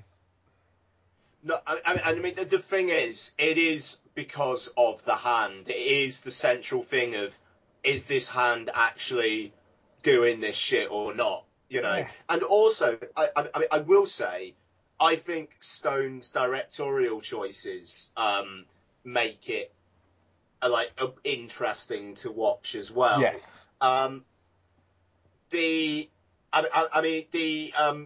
The setting is pretty awesome. Like a cabin in the woods, basically, with and it constantly raining. It's very, very horror movie. I mean, the whole thing is, James Horner's score is brilliant. Generic horror movie score number 37. Yeah. You know, but it's absolutely fine. But like the Caine's like, is he mad, isn't he mad thing, the way it kind of goes black and white every now and then, that the sequence in the bar that's like first person where he's talking to Brian. Yeah. It's like it's cut in between that and him kind of like scratching off the label on the Budweiser bottle. You know, and like where it's kind of the whole kind of reveal that he's been shagging the girl. Yeah. I thought that was great. I will say the misogyny angle is an interesting one. Because basically the women in this film either get fucked by Michael Caine or get killed by Michael Caine, basically. Yeah. Or get attacked by Michael Caine. I mean, like, like, it's interesting towards the end of the film, you know, there's the line from the Doctor where it says, like, Brian was an accident. Yeah, you know, you didn't really mean to kill him. He just kind of got in the way of your aims. Yeah, that it is very much like you didn't mean to kill him because, you know, he's got a penis. You didn't know that, didn't you? Yeah, because he's a bloke. Yeah. I mean, but the thing is, can you criticise a film for being misogynist when it admits that? I mean, it directly says the killer in this film is a misogynist. Yeah, you absolutely can forgive it. And let's be honest, his wife is a bit of a twat. She's a bellend. That's the thing. His wife, from minute one, is completely unsympathetic. Yeah, I think his editor very much clarifies. I think that you're not supposed to feel anything for the wife by basically saying, is the reason that you don't want to go back to work because you know that the minute you start making money, she's going to leave you. And it's like, you're going, oh, the fucking bitch. And it was her fault that he lost his hand. Yeah, absolutely. I mean, it is all the wife's fault, but then you introduce the girl Stella, who I don't know who the actress is. Not the best performance in the world by a fucking long shot. She's incredibly wooden. Yeah, and like her voice grated me as well. Like that whole thing, like it I don't quite know where that came from. Just like there's a couple of shots of her looking at him in class, and then suddenly she just walks in, talks to him for a couple of minutes, and then takes her shirt off and says, "I'm old-fashioned, but you know I like to make it in bed." You know, it just that whole aspect of the film, and like the way she then kind of screws him over as well. It's. I was looking for someone else to latch onto, and like the only woman in this film that kind of gets away with having any, goodness in her at all is his daughter. You know, and it kind of bothered me, but then it's so base and just like appealing to your fucking like lowest impulses, like the bit like the. Your enjoyment of this film will basically depend on how much you enjoy Michael Caine strapped up to some like electrodes and laughing maniacally while a little heart rate thing goes beep, beep, beep, beep. You know, if that sounds like a good cheesy time to you, you'll enjoy The Hand. Yeah, it very much is that kind of, you know, there are some interesting bits in it, populated by a lot of very boring bits in it, that then are picked up again by the really interesting bits. Actually, that's interesting. I didn't find the film boring at all. I found bits of the second half of it quite boring, to be honest. I think I think the first hour I was fucking well on board. The next hour, I liked maybe 40 minutes of it. There was 20 minutes from when he goes to California, where I thought it just felt like I was going, all right, can something actually fucking start happening anymore? I don't need to see all of this, and it just kind of dragged a little bit, but that's very much kind of nitpicking. So like after he leaves his wife and he's getting all kind of settled in and whatnot, yeah. It just. I don't know. I was all right with that, to be honest. I mean, there was the great sequence where he's out walking home, and it kind of goes black and white, and he's like staring in that shop window, and then the hand just kind of comes out of the glass and smashes at him. Yeah, the black and white thing was an interesting choice. I liked that. I was assuming that was kind of when like his other personality was taking hold or something. Was kicking in, yeah. But yeah, I felt that it just kind of lost my attention a little bit in that second half. But like again, like I said, it's definitely nitpicking. But it quickly pulls it back once his wife comes home there, and that's when it starts. That starts up again. You've got some great scenes. The scene where he's imagining the car rolling down a hill on fire, and his daughter's like, "Oh, Mummy's home, Mummy's home." He's going, "No, that's not Mummy, it's not Mummy." You're thinking, "Shit," and then it opens. It's like, "Oh, it is the mother." Right, okay. And then it starts spinning around, and then that last scene of the checkerboard floor and all the wires and her talking to him and just kind of sat there, just kind of looking. That's a brilliant scene. Yeah, I mean that, and I mean like that as well as Dressed to Kill. That kind of reminded me of the Fury a little bit as well. Just like they're kind of like the intensity of it all. I mean, I wouldn't have been surprised if Lightning the Fury, if he'd just blown up or something, to be like, I mean, I would have been like, yep, all right, that's fine. Of course, it's pulling in from things like the Fury, with Stone, with his work, he did kind of like shadow quite a few directors after he made Seizure, to get an idea and to get a feel for how sort of films work and stuff like that. And he did work a little bit with De Palma, so maybe he was there on the Fury, on set or around that when De Palma was making that. Of course, a couple of years after The Hand, Stone wrote Scarface, that obviously was directed by Brian De Palma, and they were quite close friends at the time. So I can definitely see the link between stuff like that and The Hand. It definitely has that late 70s horror film feel. Yeah, absolutely. I mean, The Hand itself as well. I really like that, and also I don't know why it took me so long, but I just twigged that the reason why his wife didn't die in that bit was because the hand actually wasn't there. He was just imagining that it was. I mean, like the hand was not there, was it? It was all just him. Yes. Oh yeah. I'm definitely at that. Yeah.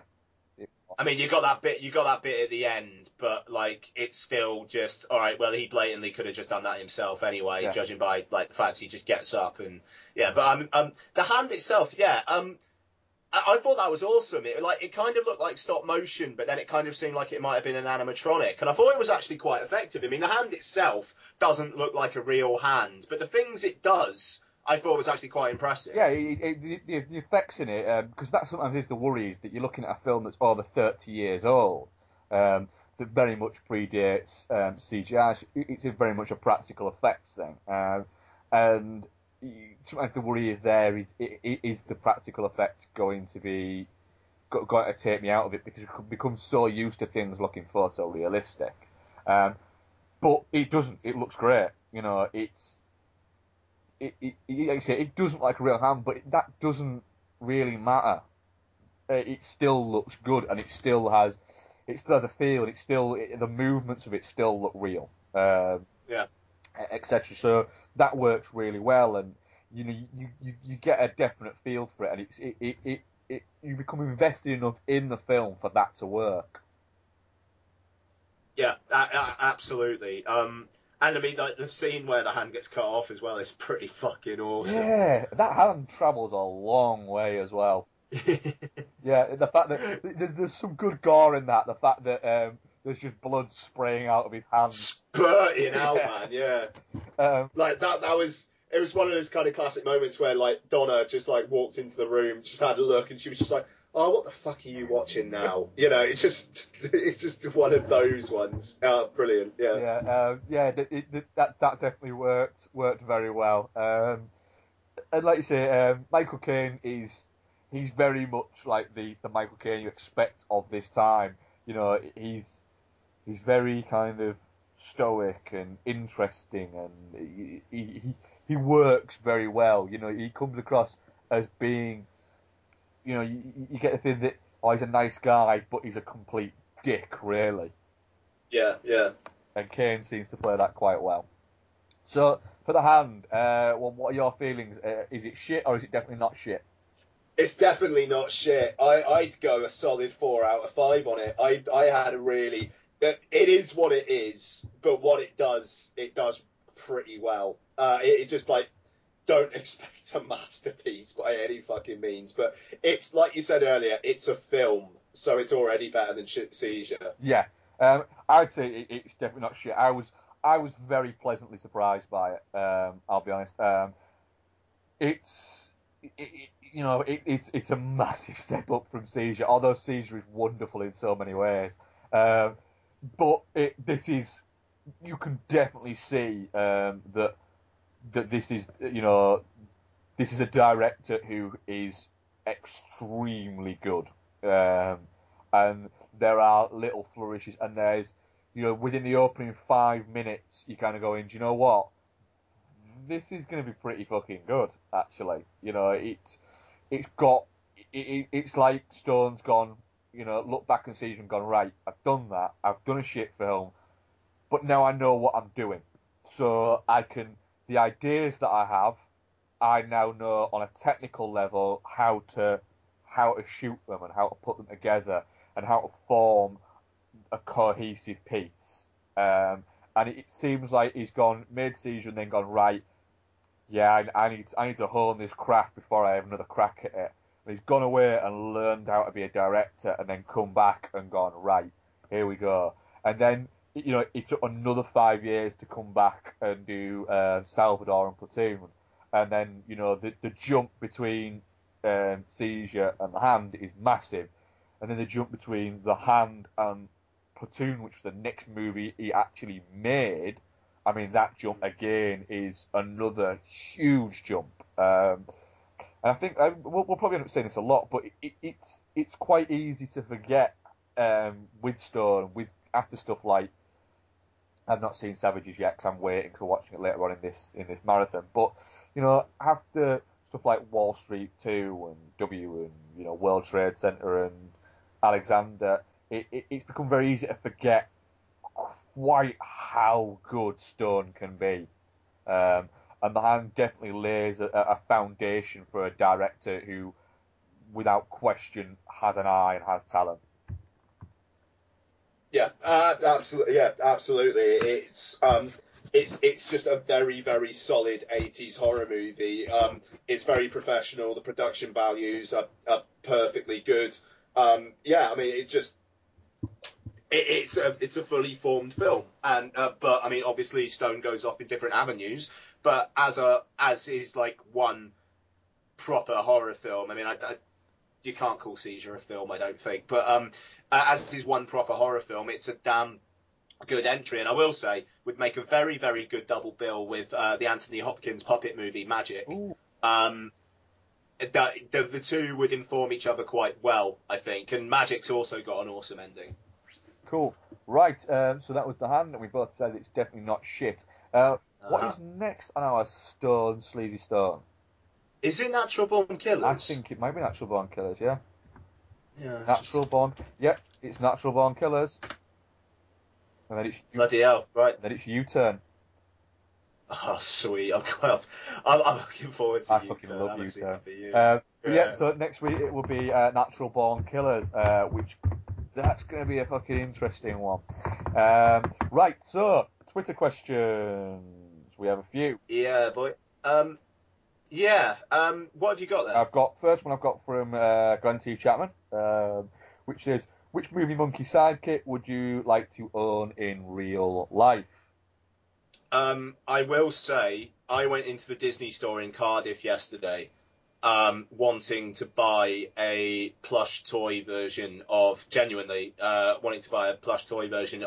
the monkey from Oz the Great and Powerful, Finley, voiced by Zach Braff, who already is one of my favourite movie monkeys of all time. He is fucking amazing in Oz the Great and Powerful. There is a moment in that film where he has to distract someone, and what he comes up with is some of the funniest shit I've ever seen. Entirely objective thing. That's just my point of view. And I will love him forever for that. So Finley from Oz the Great and Powerful genuinely would be the one I'd want to own in real life. Oh, nice. I'm going to go with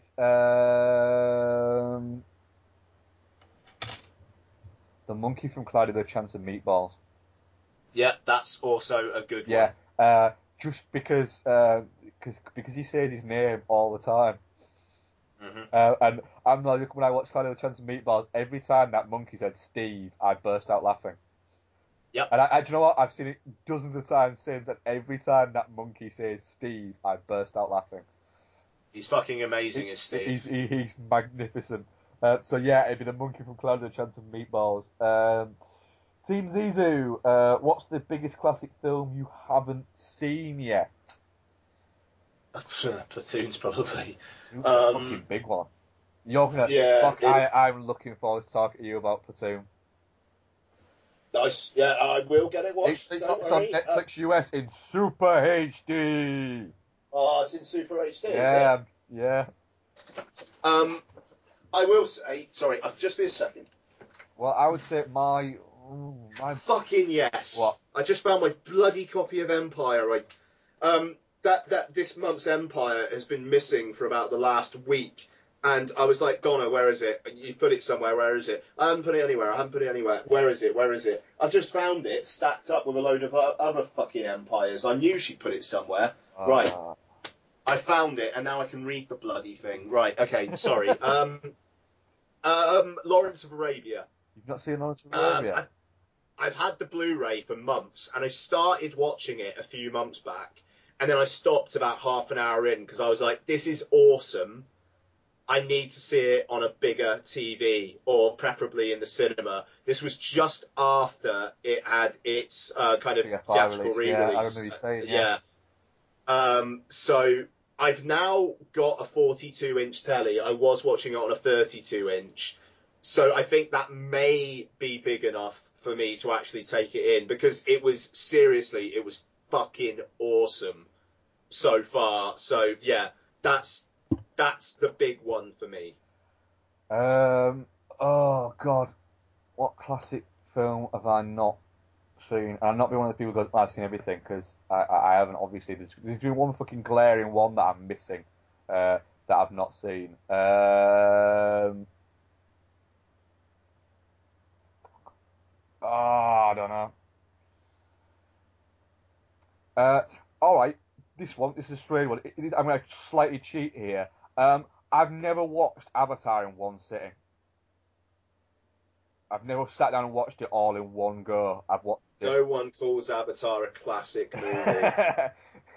But I'd say that, oh God, there's something, is it? There's a fucking glaring one that I haven't seen, that I know I should have seen, and that I haven't. Alright, I'm gonna go through my top 170s films as my list on Letterboxd. Shout out when there's one you haven't seen. Alright, go on. Alien, Close Encounters of the Third Kind, Apocalypse Now, Clockwork Orange, The Godfather, Godfather Part 2, The Exorcist, All the President's Men, Suspiria, Barry Lyndon, Black Christmas, Dawn of the Dead, Deep Red, Dirty Harry, Jaws, The Devils, Halloween, Manhattan, Taxi Driver. Devils, not. There you go. Do you know what? I've got the BFI DVD, bought it the day it came out, had a massive argument with the guy in HMV because they had one copy and he couldn't find it, and I basically stood there and went, you work here, go find it. Got it, bought it, I watched it yet. That's my 16th favourite film from the 70s. If you watch Platoon this week, I will watch Devils. Oh, Christ. We're potentially moving on Friday, damn it. Oh, you are right. I'll give you a week's grace. Alright. Alright, yeah. Okay, in the next 2 weeks, watch Platoon. I think I can do that. Right. TGP 73, what's the film with the worst title? Rename it with something more appropriate. Film with the worst title? Oh, is this inspired by Welcome to the Punch? I really hope it is, yeah. Yeah, he probably saw you talking about that good old Steve.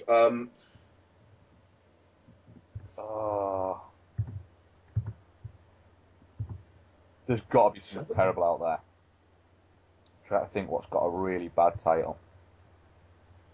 I mean, Dawn of the Planet of the Apes could be renamed Trevor of the Planet of the Apes. Yeah. I think.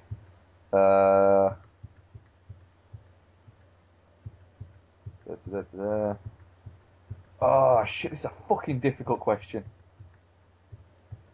You're not wrong. I'm trying to think if there's a title that's ever pissed me off about a film. I don't like films that are someone's name. I always. But John Carter is a massive one. But films that are someone's name bugs the shit out of me. For some reason, I don't know why. I don't like films that are just someone's name. They always annoy the hell out of me. It just seems really lazy.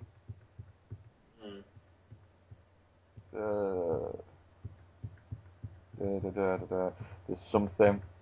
I'm currently going through looking at IMDb's top 250 to see if there's a movie that jumps out and grabs me and goes, that's a fucking shit name. Because I know there's something.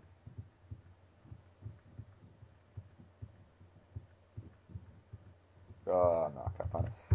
No, I'm going to go for... Do you know what? The one that's really pissed me off was Welcome to the Punch. I ain't even seen the film yet. But I would rename it Punch or McAvoy's Beard or anything. Just something other than that. It's a fucking awful name for a film. Mark Strong's a bad guy again. Yeah. Mark Strong is Mark Strong in Mark Strong. It could have been called Strong. It could have been... There are so many other things. It doesn't even make sense. Welcome to the Punch. The Punch better be an actual place or something like that. I hope it's a club. That's the only way it could be something, is if it's a club. That would be alright. But it's a terrible name for a title. And if it is called the Punch Club, it's a shit name for a club. That's a good point. So, yeah, that's going to be mine. Welcome to Punch. Shit name for a film. Dawn of the Planet of the Apes, Trevor of the Planet of the Apes. That's mine. Yeah. Right. Next one. Cinema experiences. 1 best, 2 worst, 3 weirdest. I always had an answer for the best, and it's gone out of my fucking mind. My weirdest was during the Matrix, the first Matrix film, when he takes the pill, the blue or the red one, I can't remember which one he takes. I think he takes a blue pill, doesn't he? Takes that, and everything starts going weird, and the mercury goes up and goes into his mouth, and then it goes all white on screen. Yeah. The screen fills out white. Screen filled out white, little flicker of a noise, and then the film went off. And everyone, and bearing in mind it's the Matrix had been released, everyone kind of sat there going, okay. And then some guy walked in and went, this isn't part of the movie, the reel has snapped. We're back on in a minute. And they went back out, and it started back up again from the point where it went white, and it just started exactly from there again, and it felt like it, and I was sort of saying, was that part of the movie? Was that like some kind of installation they've asked them to do within the movie? Or was that just that? And I had to actually ask somebody at the cinema and said, was that supposed to happen? And he's like, no, it was a very opportune moment for it to go wrong. So that was my weirdest. My weirdest would probably actually be Tulpa from Fright Fest last year. Yeah.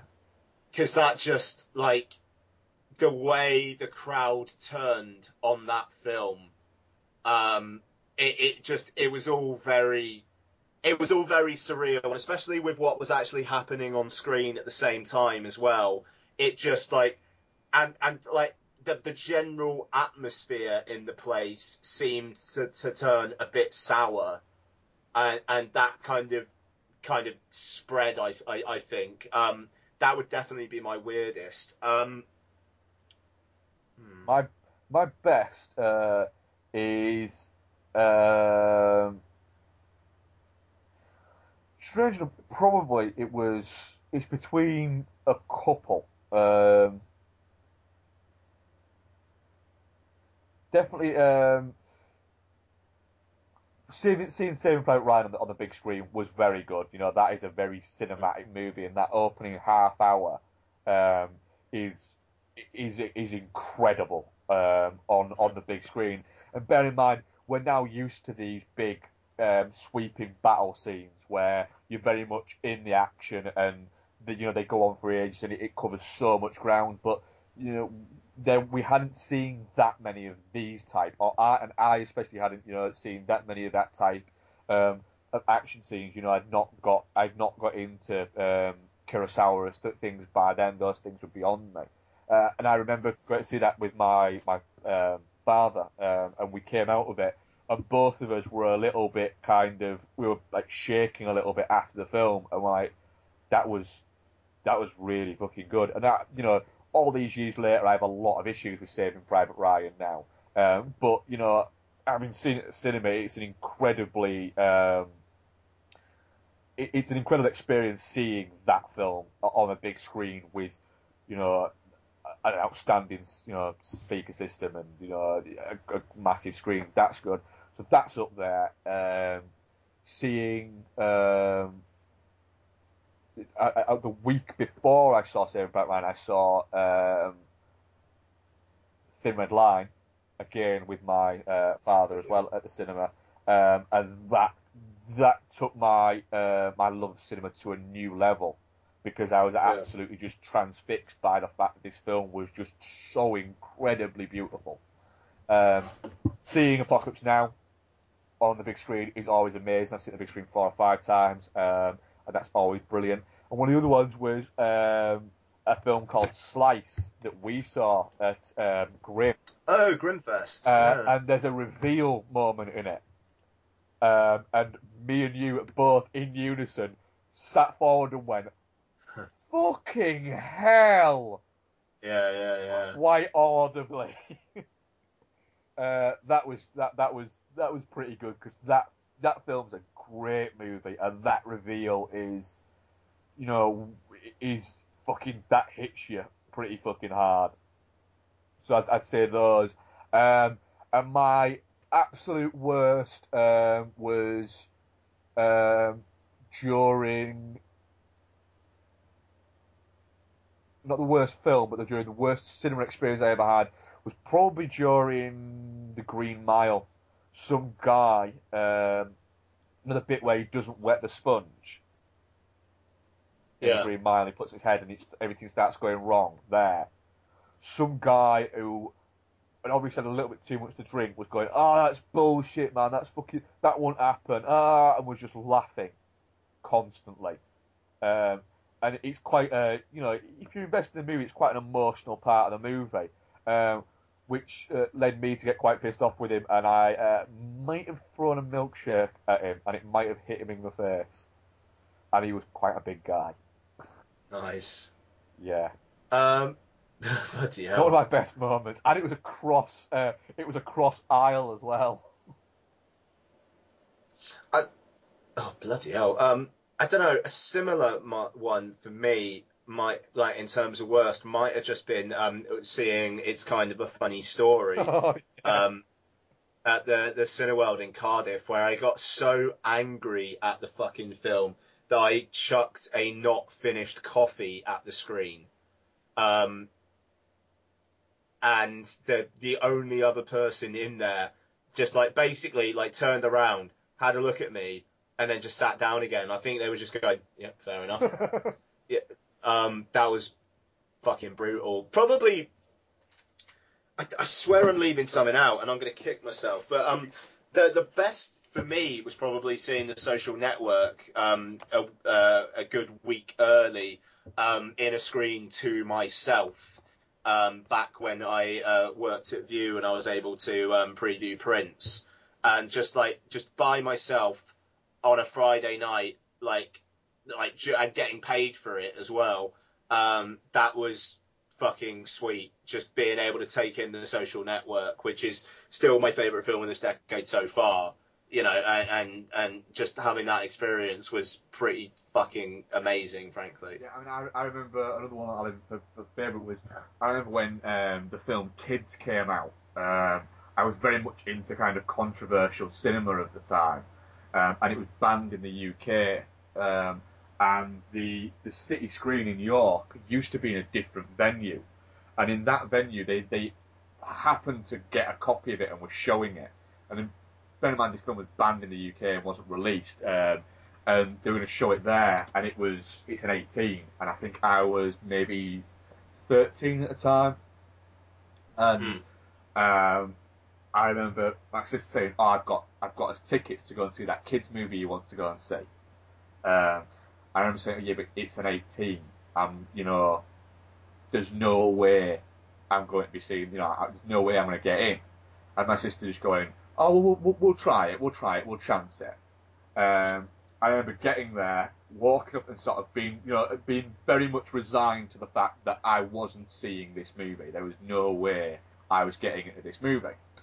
And then as we were walking up to the counter for my sister to give them the ticket to let us in, I noticed that the usher was my sister's best friend. And at that moment, I was like, I'm actually going to see this fucking film. And she just walked in and just went like that, gave them the tickets, and we went in. And the worst thing was, my sister's best friend at the time lived with us. And had got the job there about 3 weeks before, and they'd had to keep it from me just for this one moment because my sister knew I wanted to see this film. Yeah. And bear in mind, me and my sister didn't get on at all at the time. It was a very strange moment for us both. Yeah, I bet. So I got to see Kids like a good kind of like 4 or 5 years before it actually eventually got released on VHS in the UK. Nice. Right, I think that brings us to an end. I think we might have gone under the 2-hour mark for once. Maybe. Maybe. Editorial tinkering, maybe. So, you can get in touch with us via Twitter, at Dude and the Monkey, at Ian Loring, at DudeFoz, or via the email, which is dudeandthemonkey@gmail.com. Next week we'll be covering... What are we covering next week, Ian? Fuck knows. I don't know even know when I'm going to record, mate, to be honest. Yeah. We'll have to play that one by ear. We'll definitely play that by ear because Ian might be moving house, and as everybody knows, moving house is one of the most traumatic experiences a person can go through. So, again, we might have a brief little gap in between this. All depends on how things shake out, but we'll be back within the next fortnight at least. Definitely. So, and our next Order Stone will be Natural Born Killers. Thank you very much for listening. iTunes reviews are always greatly received. Please